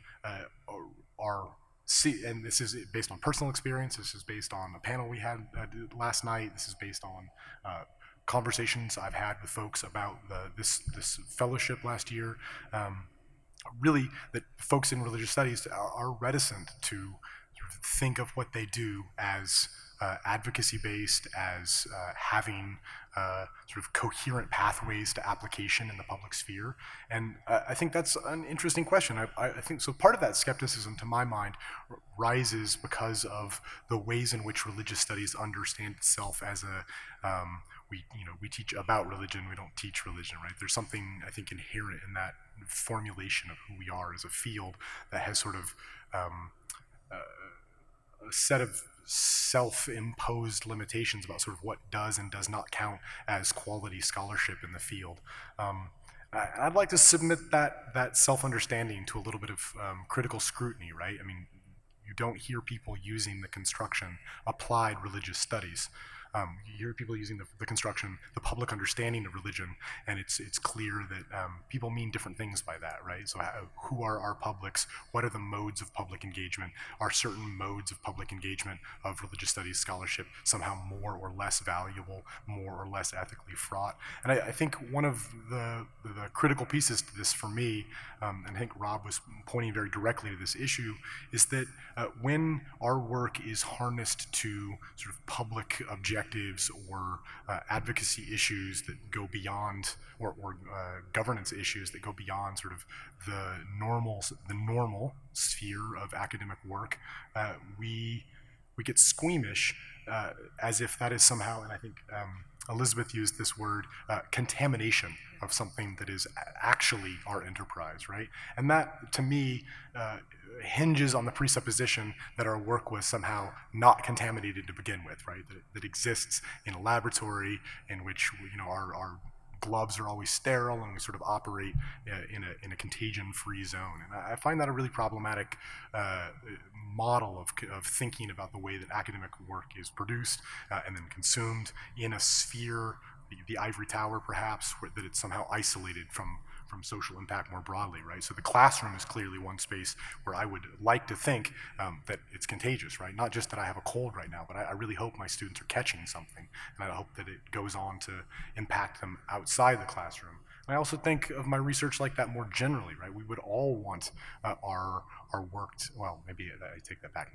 We wouldn't all want, but I think many people writing and researching in the field of religious studies would want our work to be read by broader audiences and to sort of bring those ideas to bear on their comportments and their sort of public understanding of issues, and maybe even to be taken up in more formal, actionable ways in the public sphere, right? So that's sort of a series of shades of gray there based on how we frame that. And I think it's important to think about our positionality in that larger milieu, right? are we approaching those questions and those dynamics as public policymakers? Are we approaching those questions and dynamics as members of a discipline that has a particular kind of frame around those issues? Or are we thinking about them somehow as actors on the in-between? And I think one of the advantages of the folks up here on the panel is that all of us in various ways have sort of been in the mix on that conversation in ways that sort of destabilize our identity as having sort of a specific location in one of those nodes, right? I don't think of myself, and I can't really think of myself fairly anymore as existing in the laboratory space, and I can't really think of myself anymore as existing sort of purely in a public policy setting. So I think that I just want to submit that sort of specific religious studies perspective on this set of dynamics. So, yeah, please. Just to quickly augment what Evan was saying, thinking of the publics we might have in mind primarily in terms of public policy, and then considering the value or utility of a form of regular engagement in the mode of, we'll just use dialogue between disciplines like anthropology or religious studies and government. Of course, we're massively simplifying. There's this monolithic entity government, but that's in fact, of course, not true. What is really the case are a multiplicity of variegated priorities and organizations and entities, not always all on the same page with one another, engaged in a variety of projects, some of whom might be reaching out to you for particular concerns or goals, others of which might be looking for some other kind of thing. So one of the challenges I think that I found with my colleagues in anthropology has been the tendency to view the problem in broadly monolithic terms.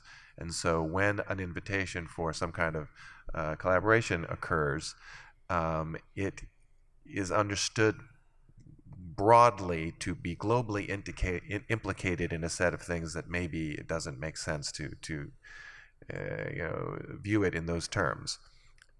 In the other direction, I think one of the things that we often are aware of, and several of the panelists have mentioned this, is the idea that there are certain kinds of value added that academics bring to their work in these settings, one of which is nuance and context and so on. But I think it's a reasonable question to ask of colleagues when you're being asked to work with them, whether or not there really is room for nuance and context in circumstances where what you're being asked to do is really very specifically, as Peter was saying, instrumentalized for the purpose of A, B, C. And sometimes those are purposes that you might view as legitimate or appropriate or possible. Other times they might be purposes that are not in keeping with your professional identity or the ethical framework within which you work as a professional social scientist of one sort or another. And I think that it's actually useful to really consider, when thinking about where these kinds of collaborations and engagements might be valuable or possible, the extent to which you have a reasonable degree of agency in that environment to enact something of value. And just to end that, in thinking on some of the things that Evan said, and just adding a further element, there's one of the things that often happens with anthropology, particularly when it's asked to provide, kind of cultural expertise, is the problem of the concept of culture and what we understand that to be when it gets operationalized in these settings. And there really is a problem I would describe as of temporalities. Oftentimes, and with great frequency, it is the case that counterparts with whom one is asked to work are operationalizing a concept of culture that is either obsolete or antiquated or utterly out of step with where disciplinary contemporary practice and theory is. And you're now being asked to talk about something that, in fact, from your point of view, is already deeply problematic, and or work with categories of knowledge that you might already have moved beyond or critiqued. At the same time, it's a situation that I'm happy to admit where what anthropology has done with the concept of culture over the last 20, 25 years is to make it, in some significant degree, unintelligible or illegible to policymakers. In the kind of 90s going forward critique of culture, And as that discipline has moved away from this concept, it becomes less available as part of a constructive dialogue that you can have with interlocutors in these different walks of life. So there are different forms of intelligibility and lack of intelligibility or legibility, and also I think different limits on the art of the possible around what can happen in these dialogues. And I was just suggesting that one good litmus test is whether or not and to what extent you feel like you're going to have the kind of agency you need to enact kinds of things that are consistent with where you understand your discipline and your professional identity to be at. Thanks. Jerome, do you comment? Yeah, I actually want to begin with something I probably should have began with, which is a disclaimer, and we're no longer working for the U.S. government. We're not speaking for the U.S. government. All opinions that we express today are our own and do not represent the views of the U.S. government. With that said, our work at the Office of Religion and Global Affairs was based on a belief, and that belief was that a understanding of religion, of religious communities, of religious traditions, of religious dynamics on the ground is useful to the work of diplomacy. And we believe, I think that, the ethical question that I faced in taking this job was, A, do I think that's the case? And B, do I think that the work of diplomacy is something that I think I should be involved in? And I answered yes to both of those questions. And I think it's important to realize that diplomacy is not simply government-to-government interactions. And the majority of the work that we did, I think, in the Office of Religion and Global Affairs was to work with people on the ground in the countries that we have presence in, to work with civil society, with NGOs, with religious actors and non-religious actors, and to realize that this work is not something that is going to yield results immediately. That when we reach out and work with the youth group or university students, we're not striving to have an immediate impact, but we're looking at relationships that will grow slowly and perhaps bear fruit years down the line. So there's, on the one hand, there was the attempt to brief diplomats and public servants who are going out into the field so they could understand the map that they're participating in better. But the other side of our work was to really help build relationships with non-governmental organizations, with civil society organizations, with religious organizations, that we could then understand those communities better, and they could understand the United States and the United States policy better. And I would also like to agree with what Evan just said about the relationships between how to sort of mediate the kind of knowledge that we have as academics to this governmental situation. There is an ivory tower, although I don't know if the tower is really ivory. But I don't think that we should consider ourselves, even in the work that we do in the university and in the classroom, to be pure and uncontaminated by the world. I think that would be a big mistake, especially in the realm of knowledge that's religious studies, which is about the complexity and dirtiness of the world.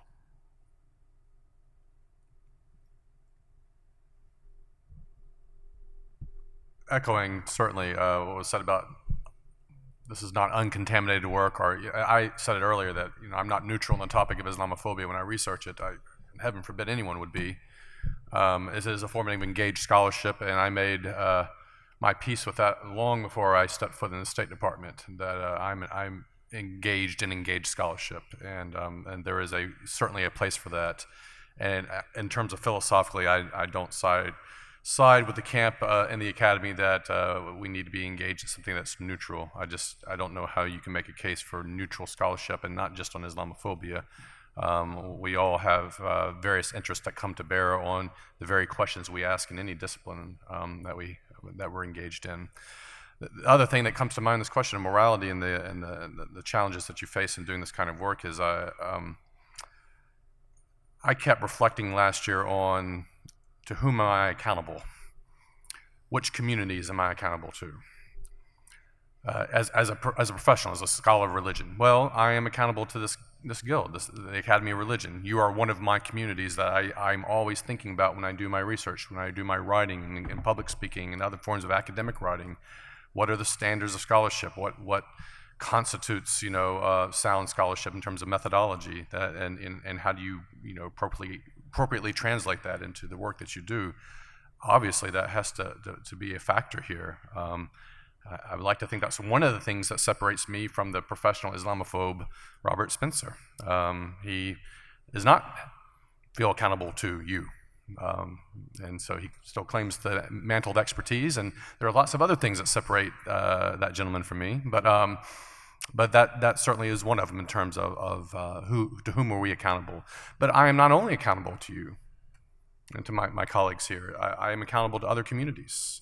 And have other commitments, and they all come together in who I am and how I do my scholarship. And amongst those are my interfaith commitments and my commitments to my fellow Muslim citizens and residents and sisters and brothers and others who are very much affected by Islamophobia. Islamophobia is not just about negative opinions; it's about people's lives and livelihoods. I'm not neutral in that, and I have commitments to those communities. And I'm a U.S. citizen. I have certain commitments, I suppose, because I'm a U.S. citizen, right? All of that comes to bear on the work that I do, and maybe it complexifies the work, it makes it more difficult.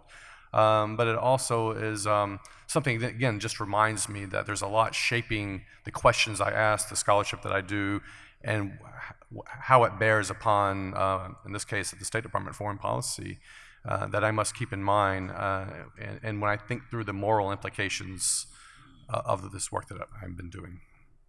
Thank you. Elizabeth? Just as a general observation, I would say that we've been talking a lot about sort of professional ethics questions and accountability issues.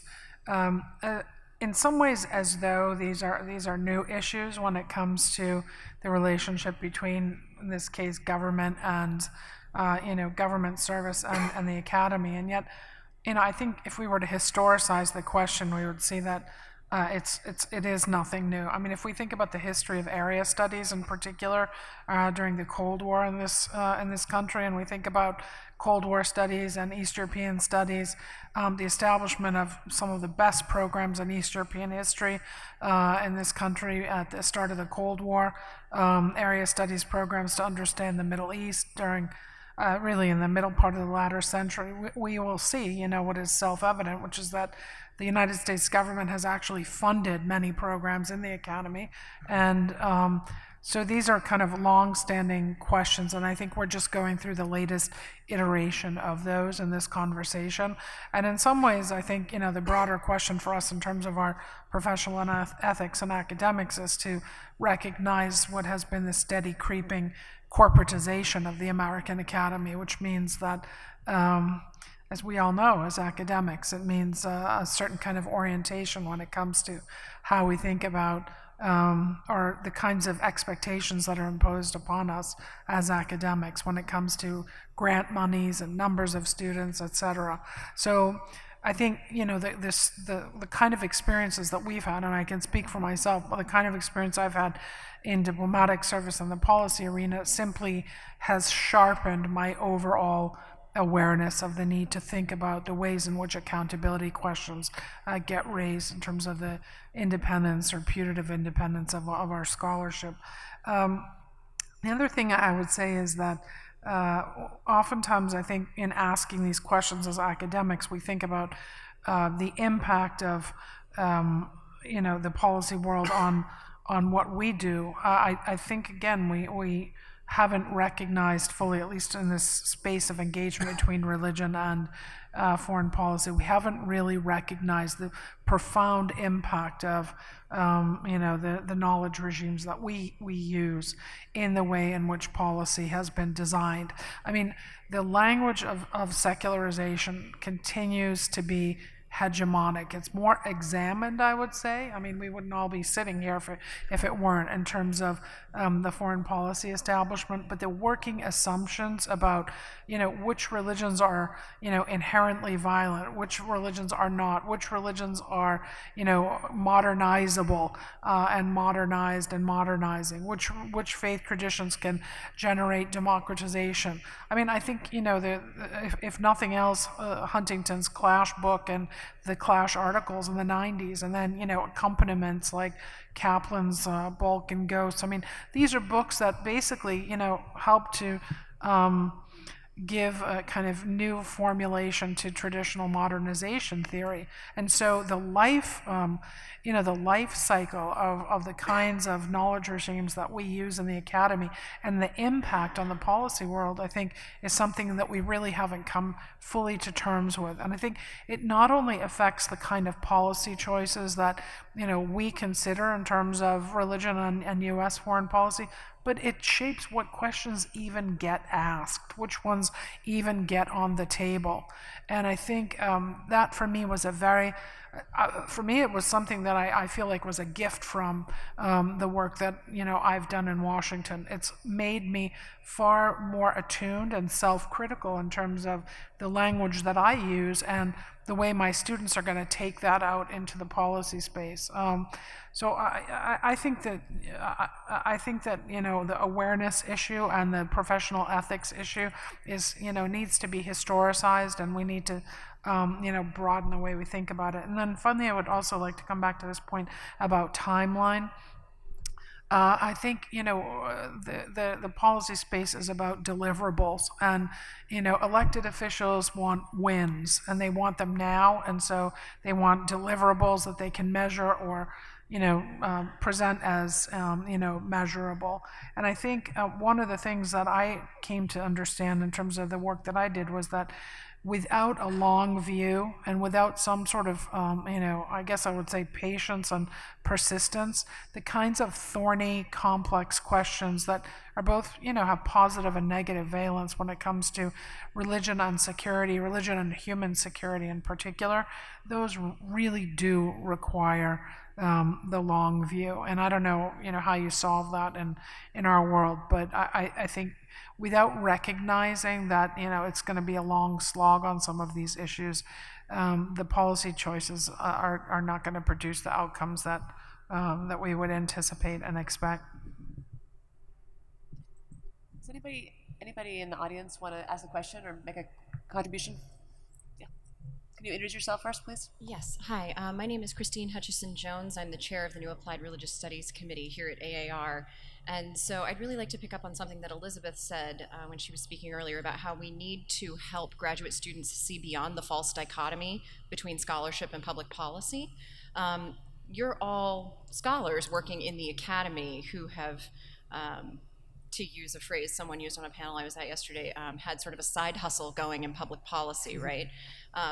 I wonder how you see yourselves helping students, A, overcome the idea that it's an either or, and B, for students who actually might be interested in moving outside of the academy, whether it's because of the job market or because of just personal inclination, what are the things that you're doing to help direct them toward the kind of work that you think religious studies and anthropology outfit us for in policy spaces? And what resources do you see out there? I mean, even going back to how did you find the positions that you've been in policy spaces yourselves? So I think that's a great question. We had a panel last night on sort of conversations between international relations, political science, religious studies as a set of, as a context for the classroom largely, right? Like, what is it that we're hoping to do for students who are working to bridge those bodies of knowledge in their professional development trajectories? And I think there's a lot more to say when we're thinking about sort of at the classroom level. As an educator who works at a DC-based institution, these are very immediate questions, right? My students imagine, I think, immediately after graduation, going into policy making or the policy sphere generally. And I think that many of the graduate students that we work with imagine like either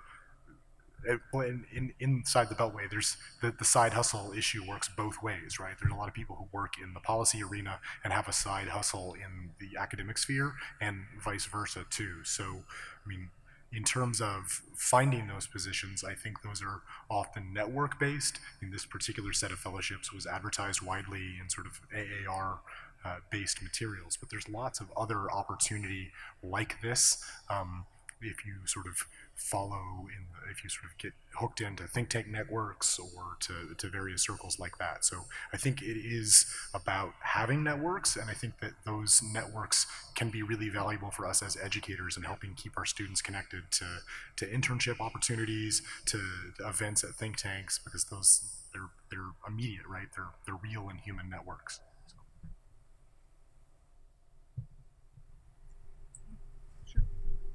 Okay.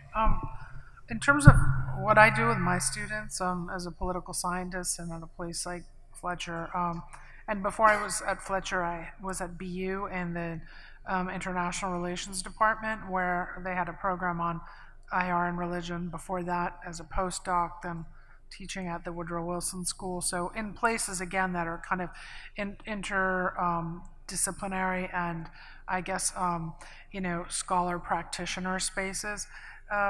But for students of political science who are interested in religion, first of all, I just encourage them to not be intimidated and dissuaded from their interest in the study of religion, and for careers and professional opportunities that deal with religion. And I think they need that encouragement oftentimes, because people who work on religion and political science oftentimes do get treated as though they're sort of working on this little interesting kind of cottage, subject, and it's really not fully mainstream. Or they may be, or there's the kind of lingering sense that, if you work on religion, you must be religious. You must have a religious agenda. And so I speak these things openly for students to examine them and also sort of get a sense of whether they're active in their own student environments or the classroom, so that they can more easily explore things that might be of interest to them. I try to help them find the intersection of, I guess, what I would call interesting, meaningful, and lucrative. I mean, that's what most students want today, right? I mean, if you can sort of hit that trifecta, I guess, your life is good, so I help them sort of think about the ways that they can do that. And most importantly, I think I press them to, recognize the way that ideas matter. And they're presumably in grad school because they understand that ideas are important, and what are the ideas that they think are going to most shape their lives and they want to sort of explore in terms of the professional work they do. And then the final thing is, I also encourage them to think a lot about the fact that, the academy and public policy or diplomacy, they're both forms of service. I mean, I may be a sort of, outdated dinosaur. I mean, the reason I was drawn to the academy is because I loved teaching, and for me it was a way to serve and to offer. And so, I think there's a real compatibility and overlap in that Venn diagram, and helping students to recognize the service dimension, of the academic and the policy space is useful, particularly for those who are interested in religion, and where that may seem quite intuitive then. If you're, interested in religious practitioner work or NGO work, I mean, service is intrinsic to that. So those are the things that I really sort of help them, push them to think about. And then I just encourage them in terms of professional associations to be broad and to cross boundaries. And I 9 times out of 10, students are very excited about what they discover.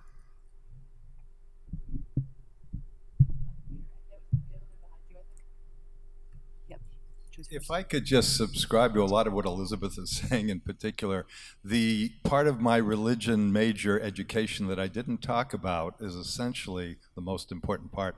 I did phenomenology of religion in addition to studying aspects of the Dharmic religions on an anthropological level. That is so important because you develop an awareness of your own thinking and your own perception of what you're encountering. And it's evolution as you change, as you accumulate experience. That is so essential, I think, in diplomacy to engaging not only faith-based civil society, but almost anyone cross-culturally. And it's an essential toolbox. So I would say that in addition to being aware of your own spirituality or lack of it when you go into an encounter, I think it's very important that you have this constant view of yourself and how you're viewing the world, because sometimes subjectivity and intersubjectivity is far more important than doctrine, given essentials of a situation, whether it's diplomatic or in a religious tradition. So phenomenology of religion. Thanks. Thank you so much for all this input. My question is, I heard a couple of you talk about using your sabbatical time for this. And so I have two questions around that. For people who are at institutions who expect kind of, the traditional product from your sabbatical of a book or whatever it might be, how did you account for the productivity of your sabbatical time to your administration, your committees? And then secondly, around timing, particularly with the AAR Luce Fellowship position, you guys might not have known, I don't think you did, until maybe a year before that you were going to be doing this. So then when you kind of submitted your sabbatical plan, assuming that's a requirement at your university, how did you do that? What did that look like? Thank you. I'll say one thing about timing and government service.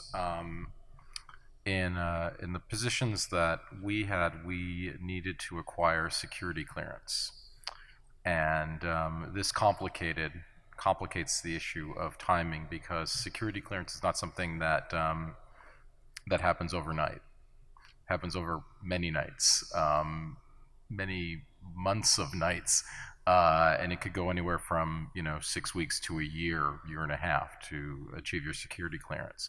So in order to do the kind of work that we were doing, there needed to be a built-in flexibility to start when we were cleared, start when they were ready to have us, rather than the usual we'll start September to August situation. So that's a complicated wrinkle. I think we should just sort of talk about just at the very beginning.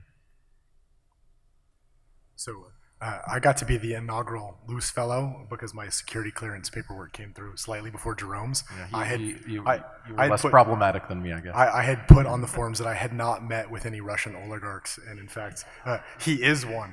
So just on TV. Only on TV, though. So at any rate, I think that's a great question. This is, in many senses, in many ways, a practical set of questions, right?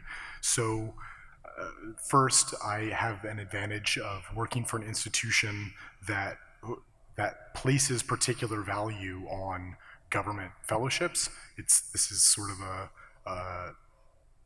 not a standard practice, but a common practice in sort of DC area institutions and public policy schools. Even though it's not as common in the College of Arts and Sciences at American University, there are clear models for the ways that those fellowships are reviewed by deans in tenure processes. So this is a post-tenure fellowship, and I had sort of in my sabbatical proposal paperwork imagined the kind of a book that would emerge from this, which in the version that was proposed there would have been a relatively linear development of the work that I had been doing in article form immediately before the sabbatical, buttressed and expanded by interaction with some of the same groups that I had been working with as a researcher vis-a-vis a position in government, right? So to sort of be able to think about the policy space I'd already been writing about, but to have another perspective on it. I'm not going to write that book. And so part of my issue in sort of the post-fellowship period has been sort of how do I make sense of that as something that is added to my professional experience portfolio. I'm not totally settled on that matter. I think I learned quite a bit, and I don't think that I will be writing directly out of it in the way I had anticipated up front, right? So I think that we can all be honest that when you tell your department or your deans or whoever what your plan is for a sabbatical, and when something different happens, a few years down the line, when the project actually begins to get realized, people are not surprised about that, right? So that nonlinear relationship is probably going to have to be perfectly fine. In terms of the question about timing, the cycle of the fellowship proposal ended up being that applications were during the summer, that the fall, once the process was sort of wrapped up in September and October, I guess that was of 2015, there was a period of time in the fall semester that was the security clearance time, and I ended up having to make some arrangements to have my sabbatical for a calendar year as opposed to for an academic year. And there are logistical hassles about that, but they were foreseeable given the timing of the application cycle, and my institution was willing to work with me on those because I was like, you could set that up in advance. So I feel lucky that things fell into place the way they did, but it requires foresight and juggling. Yeah, so I had to go through the same process, and my security did take a little longer, so it actually delayed the start of my my fellowship in a little bit, and I had to tinker with the timing of it. Fortunately, on the State Department side, they're flexible in that, so you could do 12 months, you can do slightly shorter. In theory, you could go longer, and so that helped a bit, but it did affect my start date. And so on your end, you have to think about things like that when you do this. Okay, good. In terms of the product of a sabbatical, when I was doing a sabbatical plan, I teach at a liberal arts college, so they're more than happy if you have a book or some articles coming out of this. And I do have a book coming out next year that was written partially during my sabbatical, though not necessarily based directly on my State Department work. The book was conceived prior to me entering the State Department, and I would have written it whether I did this fellowship or not. But what I put in my sabbatical plan was about coursework and teaching, and how would I come back to my campus and how this would affect my teaching.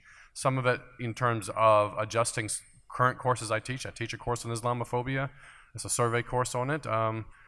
I'm teaching it now this fall. What does that look like that's different? And I mentioned some ways I hope this could change aspects of that teaching. What I assign, trying to do a little bit more of the applied aspect of responding to Islamophobia from a policy perspective. And so we've done some of that work in the classroom that's similar to the kinds of conversations I had at the State Department, and I wouldn't have been able to pedagogically translate that in the same way had I not done this work.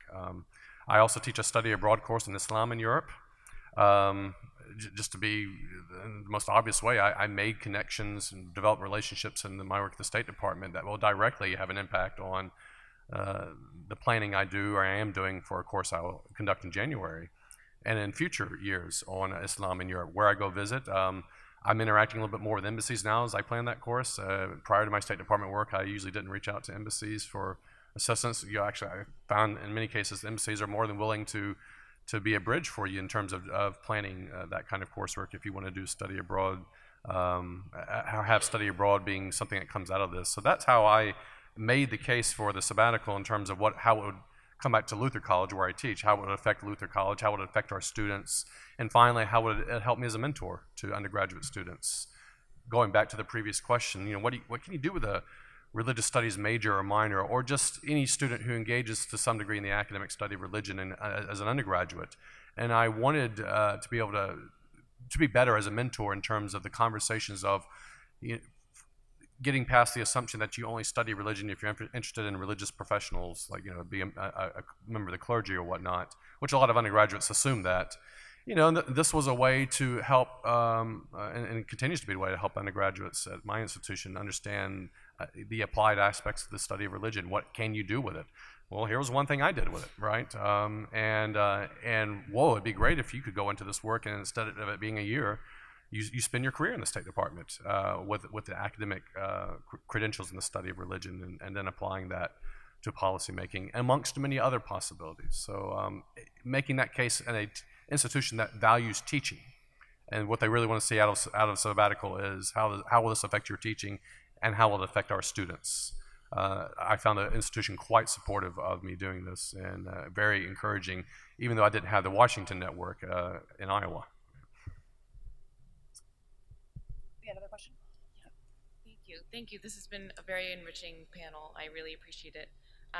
My name is Carol Ferrara. I'm a late-stage graduate student in anthropology, actually, at Boston University.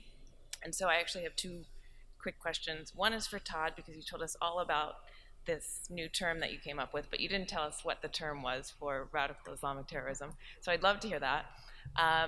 But also, I am curious, so this sort of goes on the question that was posed before, and what do you tell your students? So as a late-stage graduate student who also works as an adjunct, and I'm definitely not the only one, I see this really problematic corporatization of the university system that's been mentioned, and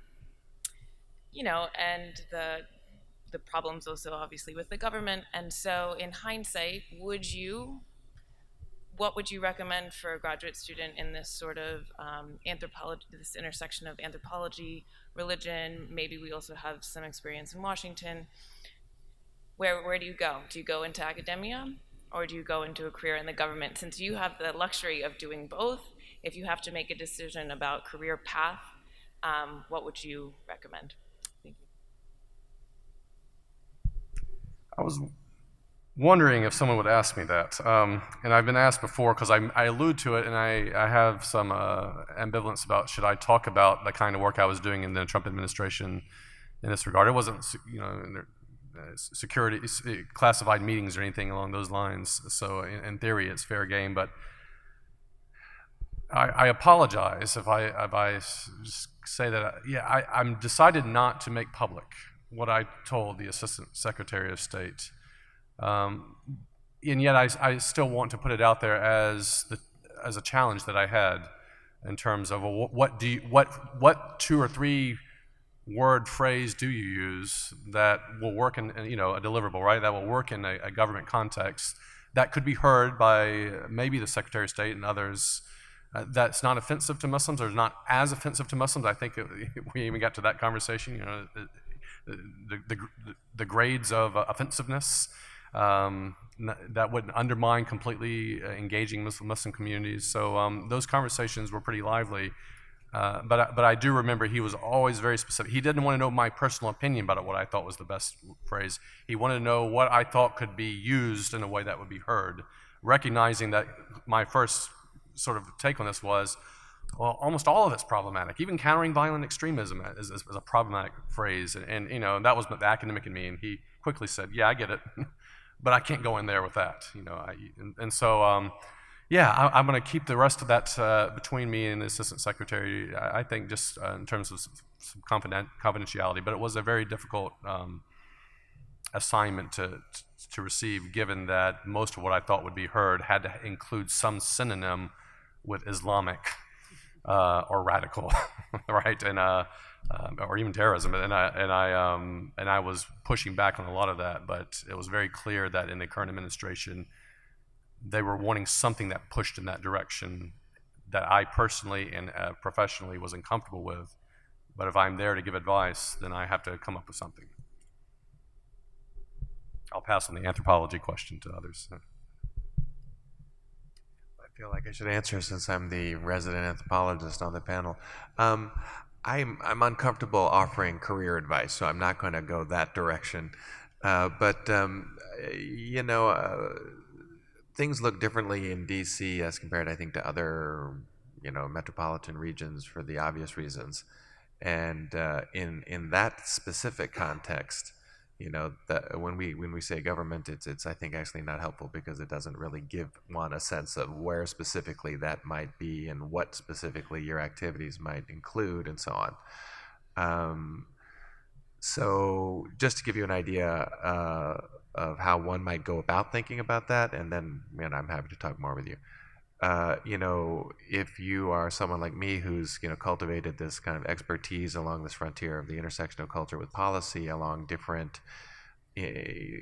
arenas of engagement in military, science and technology, diplomacy, humanitarian response, human rights, and so on. There are a variety of different government and non-governmental settings for that kind of work. Parenthetically, you might know that the U.S. is unusual in not having a Ministry of Culture. We have instead a potpourri and like a collection of cultural organizations and agencies. I mentioned one, which was the Educational Cultural Affairs in the Department of State, but there's the Smithsonian, there's the Library of Congress, there's the NEA, the NEH, there's and so on.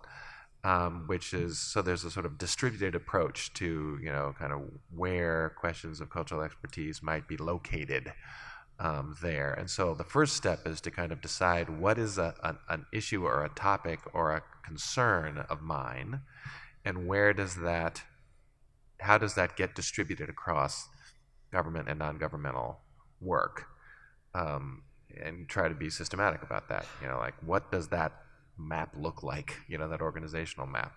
And then that I think is sort of the first step to considering where you might want to train more of your attention. Yeah.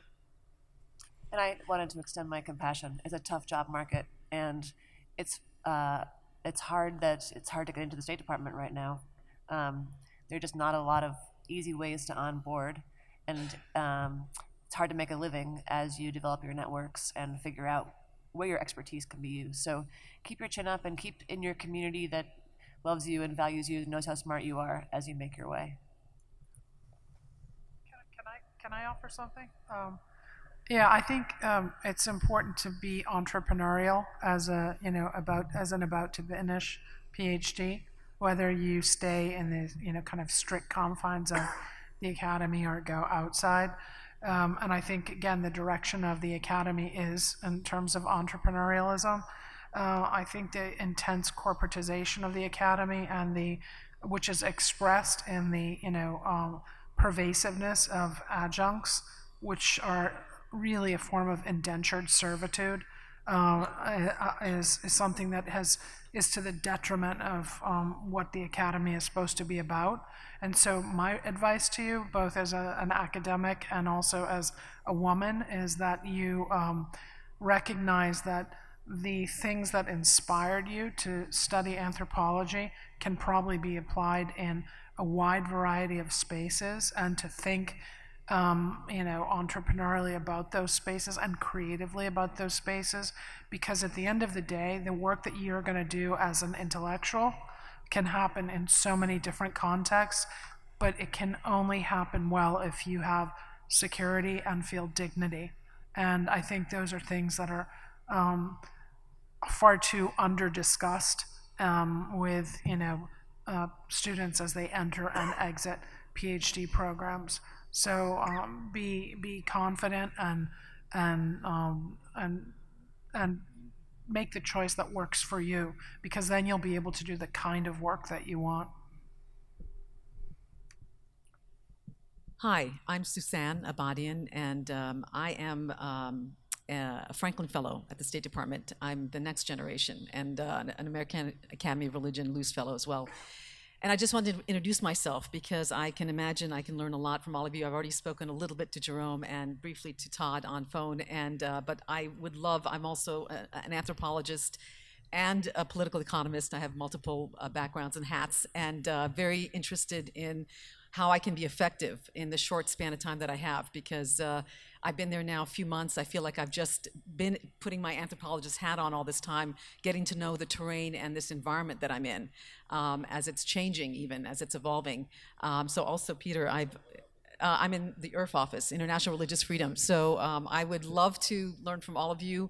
It feels, I know you guys felt this possibly, I feel like it's such a short span of time, and I want to be effective as much as I can, make a difference, as I know you all did and wanted to do. So just wanted to introduce myself instead of coming to you individually and saying this is who I am. So thank you for also, I know what it took for you guys to be there, and the service that you did, so I appreciate that a lot. Well, we have another 5 minutes. Want to take the last question? Sure. Thank you all again for your service and for your speaking today. It's been very, very interesting and helpful. I was struck by the discussion of the Commission on Religious Freedom and this idea that the U.S. is monitoring what's going on in religious freedom with all of these different countries. And to me, my instinct was, isn't that Human Rights Watch? Isn't that the UN? I was surprised that the U.S. government was doing that, which made me think about, in your experiences in policy in the State Department, how are people discussing the role of the United States and the assumption that people make about the U.S.? And are those assumptions, as have been alluded to, sometimes the assumptions that we come in with are unspoken and sometimes they are spoken and discussed and dissected. So I just wanted to know, was that going in the work that you've done in policy talked about and examined, or did people just come in with assumptions and those assumptions are embedded in that institution and it wasn't examined?